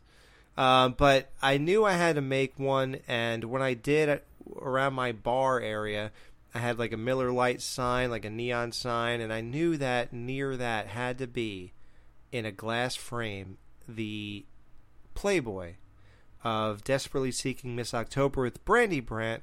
So, yeah, this episode struck me so much. Always been a favorite of mine from when I was like 14, 12, whatever it was, and on. Just perfection, really. So, Jerry, what's your number 2 of season 4? My number 2, I rated a 4.5, and it's hot off the grill. I think this is one of the best season openers ever. It has 2 hilarious storylines going on with Peg and Al, and then Marcy and Steve. It has some of the best jokes ever, whether they're physical or actual. Great job. Steve is amazing. Steve's in it. Wait, it has Al with the first. Yep. So, yeah, like, I love it. I love learning about how Al is great at making burgers. I love that Steve's in it. I love that Peggy is finally like, no, please don't have sex with me. I love that Steve's in it. And then the whole... You said that like 3 times. But yeah, so the last like 2 things are, I love that the whole Marcy's aunt thing. I actually got to talk to my dad a lot about him being in the Navy and him explaining to me a lot of the references belly he rubbing. made. Yeah, the belly rubbing was all legit. And then my last favorite thing about this episode is that Steve was in it. Steve was in it, really? Steve was in it. Was he in there? Yeah, he was in there. Was he the guy who took an extra bite of the burger when he found out? That's right. Wait, but you forgot one thing, though. What? That Steve was in it. Steve was also in this episode. Yeah, He did. was. And you know what? missed that. You know what? I want to bring this question up again. Is Are they cannibals for eating burgers that happen to use ashes of a human body to be cooked with? No, because that doesn't provide you any nourishment. So it's like... Yeah, it's just ash particles. Yeah. Well, but there's a bone that's brought up. But he spit it out. I mean, so as long as I spit the meat out, it's Which doesn't make any sense anyway, because how often do you make burgers on the grill end up with ashes on them? Yeah. Yeah, we talked about it, but I still think that was one of the funniest conversations we ever had. 4.5, hot off the grill.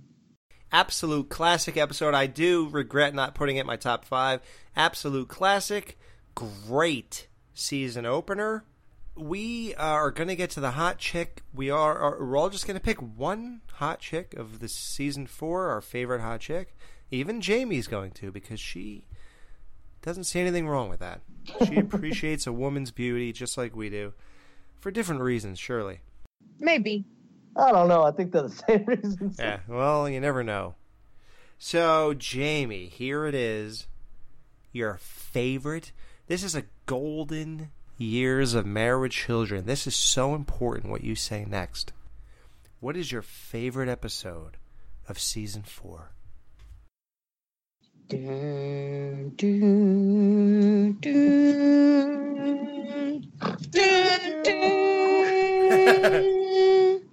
Okay. Oh, wow. I know. Who'll stop the rain? Yeah. Excellent. When Al plugs the hole in the roof, I was thrilled. Loved it. No, there's no shocker here. It is Rock and Roll Girl, my all-time favorite episode of any season. Wow. Particularly this one, but also my all-time favorite discussion that we've had on this podcast so far. Wow, really? Mm-hmm. Yep. Yeah, we had a really good conversation about that episode. So our episode lived up to your love and admiration of it. Yes, it did. Did it surpass At least to me it did. I don't know what the listeners thought, but I had a kick out of it. So really, Jamie, our episode lived up to you. See, you had the exact opposite reaction of my Jim Jupiter episode. Wow, I'm so glad you got to experience that. I'm so glad you did, Alex. Go to hell. You jerk off. You're the reason I didn't. All right, go ahead, Jamie. No, I mean, that's it. I really feel like we went to some interesting places in that discussion. And it was about, society on the whole. Like we kind of went beyond talking about just the episode. We were just, we went farther than that. And I enjoyed the hell out of it. We went to the decade of decadence. Yes, I love it. My number 4, great Married Children episode. Dan, what's your number 1 favorite episode of season 4, your first year of this Married Children podcast? What was your favorite experience? This is no shocker either. Right, I was just going to say, yeah, this is about as much a shocker as Jamie's just was. But there's funny, and then there's like I'm crying, my sides hurt funny, and you'll just be like sitting there the next day at work and just start bursting out laughing. Bosco. Yeah, man. I mean, it's one of those things where I'll never not laugh hysterically at that. Like, there's always like certain memes that you come across, and that just you feel like it was made for you. I feel like that whole Steve and Bosco situation, like that was purposely put on this earth to make me laugh. That's how I felt. And I still, to this day, laugh hysterically about it. And I don't know. I think that when a show can do that, I understand that not everybody would even laugh at something like that. But just the fact that, like we said before, they don't show anything, and then they put Bosco up on the screen at the end. Let's take a moment of silence. Bosco, 1901, 1989. Ready? Let's take a moment. That's enough. Bosco. Do you guys realize that when they posted that picture of Bosco, did anybody realize there's no shell on his body? Yeah, and we found out that wasn't even a real turtle, right? Like, when we did our research, it wasn't anything that they just made up the name. But that's all right. Bosco, you'll always be real in my heart. And by far my favorite episode is At the Zoo. Not only for that, but like we said too, with the whole Marcy situation, that was really pretty crazy if you think about it. Just that whole setup with the amount of stuff that she was on, added on to the Drinking. fact that exactly. And it was she had her hand shot, and then her and Al, that whole dynamic. It was just a lot to take in. And then, like I said, then the cherry on top comes in the form of a news reporter just talking about what Steve did. And I've never laughed harder. Like, and especially for a show like this, too, where there's a lot of stupid moments where you just, like, laugh out loud, too. But this one was exceptional, and I was dying. And I still do to this day. So, At the Zoo, it was definitely a 5. I would have given it a 10 if I could have. Excellent pick. Well, if you could deduce what I left out, what I've loved, let's see if somebody could guess, because I didn't say it yet, and I would think that somebody would think it would be my top 5 by now, if it's not my number 1. It's A Bundy for Life. Yeah, it has to Whoa! be. It's gotta be, right? Yeah. Oh, absolutely. Yeah, I was Wow. expecting that. You're so basic, Alex. Yes. I know. knew that was going to be. That's why I was hoping you wouldn't notice it didn't make mine. So when I was just professing my love for that, were you holding back purposely? Yeah, like I said, I don't want to rain on parades anymore, or whatever steal your thunder. Like, yeah, no, do your thing. This is mine now. Number 1, definitely Bundy for Life, and I'm also stealing your idea, 1 and 2, actually. 2-parter. I love 1 and 2, and I never realized till we did the discussion of part 1, that part 1 was so strong. Right. I always felt that was like the obvious weaker one of the two, but no. Looking back on it, nope. Just as good as, I wouldn't say just as good as part 2, but it's like the perfect complement. It's like the perfect 2-parter, you know? It doesn't have to be as perfect or anything really in that way. It just has to be the perfect beginning. Perfect fit. Right. Right. The perfect alley-oop throw, you know? How many times are you going to say perfect? About 2 more times before I'm done with talking about my first pick. Sam Kinison was a perfect casting choice. And Ted McGinley was the perfect guy to play. Yeah, asshole. That's what I'm talking about. Yeah. No, first episode of Jefferson Darcy, but he's like Norm Jablonski or something. In here. Yeah, that's exactly it. But, no. I don't think there's much to say. I mean, we spent 3.5 hours talking about it, so... Yep. Yeah, if anybody didn't hear that one, that's free and in the public, so just check that out to figure that out. Yeah, magical. What's more important to me, though, really, honestly, was the magical time I had with you two. It was just, God, you know, when you turned that recording off, you just knew you were part of something special. So, yep, that's my number 1. So we're going to end it off with Jerry's number 1 episode. I guess... Anyone have a guess of what my number 1 is? I honestly don't know. I have no idea. Okay, Dan doesn't know. Jamie? I've been trying to think and see if I could figure it out, and I'm wondering if I do have a guess. Do you want me to say it? Yes. Oh, no, but I think you already said that one. Wait, give us your top 4 real quick. All right, At the Zoo, The Agony of Defeat, Yard Sale, and Hot Off the Grill. Okay, then I think it might be Peggy Turns 300. All right, Alex, you got a guess? Bundy for Life. I would go with Rock and Roll Girl. Okay, all 3 of y'all are wrong. Oh, wow. Rain Girl? Wrong again. It's What Goes Around Comes Around, a.k.a. What Goes Around Came Around, a.k.a. What Comes Around Goes Around, a.k.a. Tiffany Amber Thiessen, a.k.a. Bud, you dummy. The one thing your sister knows about is that girls lie and guys are stupid, and you need to listen to her. To me, this was, from start to finish, the funniest episode of Married with Children this season, period. It starts off with a bang. It's got a great Alan Bud moment. The Kelly moments are through the roof. Kelly shines so much in here that it's not even like, man, it's legendary Kelly. This episode to me represents everything I love about Kelly. The fact that she took two guys to the same dance? Two guys to the same dance. While making fun of Bud, she also helps Bud. She throws a guy's watch in a punch bowl. Marcy gets her dress blown up, and she's constantly walking around going, "Oh, I'm fine." In case you were wondering, I'm fine. The only thing like she has eczema or something.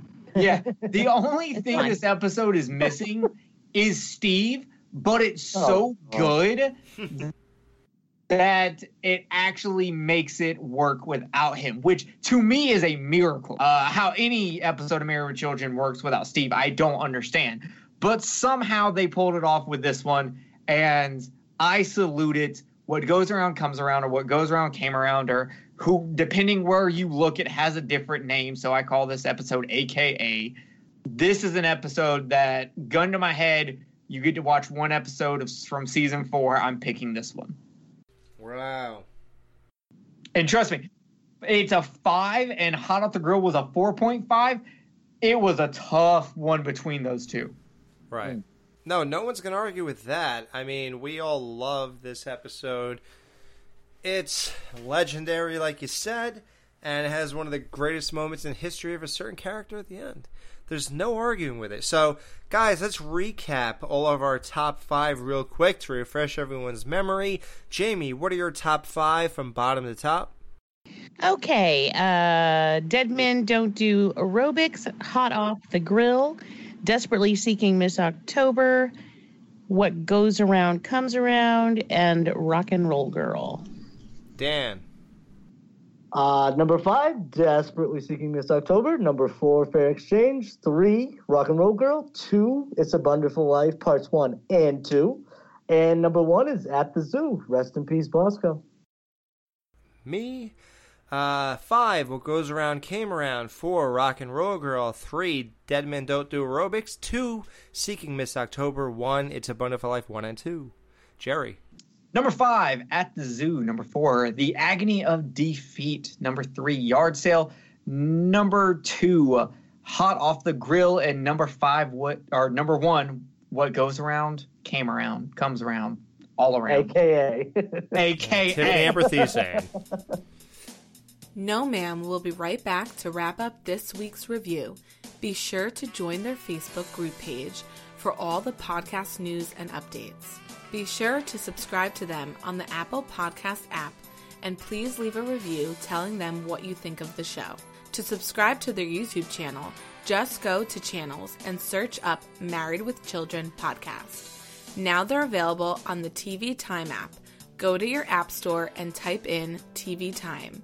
Join their Patreon and support your favorite podcast with a small monthly donation. You can email them at marriedwchildrenpodcast@gmail.com. All right, guys, that was it, and we will not disappoint you, so we're going to give you the hottest chick of this season, like we said, and that is the end of your exclusive wrap-up show that we did for only 15 people on the planet. So We're exclusive, man. that's as exclusive as it gets, guys. 15 people in the world are hearing this fully developed show. It's hard to believe, but that's how much we appreciate you guys. I know not many people have that level of appreciation, but we do. So there you go. So now, Jerry, I sent a picture of all the hot girls to these guys. Do you need that? No, I know who wins this season. It's going to be controversial, but I don't care. Oh, all I got was a picture of Bosco. But I know who my hot girl is anyway. Okay. All right, Jerry. So what's your hottest chick of season 4? Now that it's legal, Kelly. I have been waiting to be able to say Kelly for so long. You creep. And I couldn't, but it's legal now, baby. Party time. Human life means nothing to me. It's all about Kelly, baby. I'll see you with Cobra. I'll go get matching tattoos of each other's names. I'll hold a pizza sideways. It's going down, Kelly. I want to watch you bowl. Kelly. You cannot go back and watch that just because she's 18 afterwards. And now damn can't be a Cub Scout leader either. Fuck. Yeah. I mean, you could be one of the little kids staring at her legs. It's kind of innocent. I will be one of the little kids staring at her legs. All right. That's Nobody fine. would even notice you're a grown man. Okay. You guys are brutal. All right. Jamie, who is your hottest chick of season 4? Well, I do. Everyone knows I love Kelly, but I'm not going to count her because she's there all the time. So for me, this was like who pops up. Right. Who makes us pop? The first person that popped into my head, the only person. Wait, can I guess? Yeah. Tracy Lords. How did you know? Wow, I'm good. Yes, it's Tracy Lords from Tooth or Consequences, and it's Tracy Lords. I mean, that's all I have to say. Wow. I can read you like a book Brian wrote.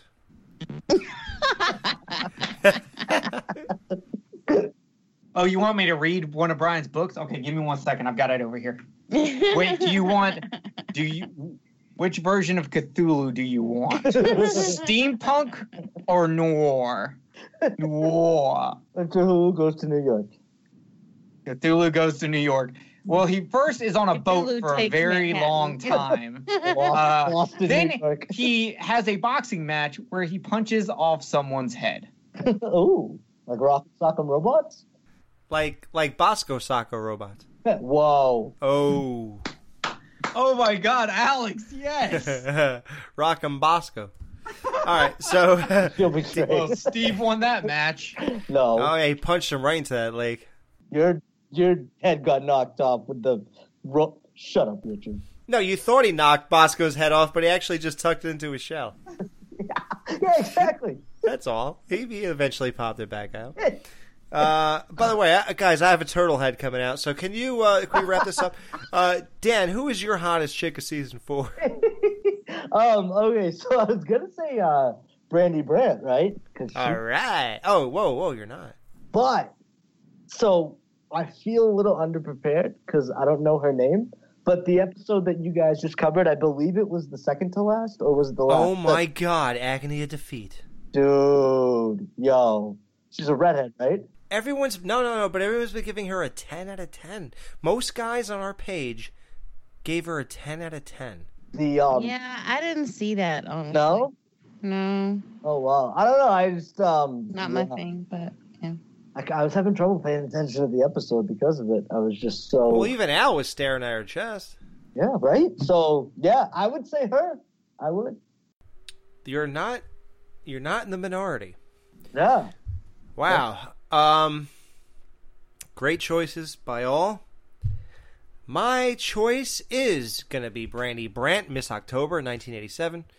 I don't even know what I think every time I watch this episode and she leans over and Al and Steve are looking at her. It's just breathtaking, frankly. Mm-hmm. I totally agree. Listen, Yvette was hot. Tiffany Amber Thiessen is a goddess. Tracy Lords, I'd kill for her. For the record, if I can't pick Kelly, of course I'm picking Tiffany Amber Thiessen. Oh, yeah? Oh, yeah. All right. If I can't have Kelly, I'm definitely taking Tiffany. If you can't have Kelly, you'll have Kelly. Yeah, right. From a different show. I only hook up with chicks named Kelly. It's just a thing. That horse is trash.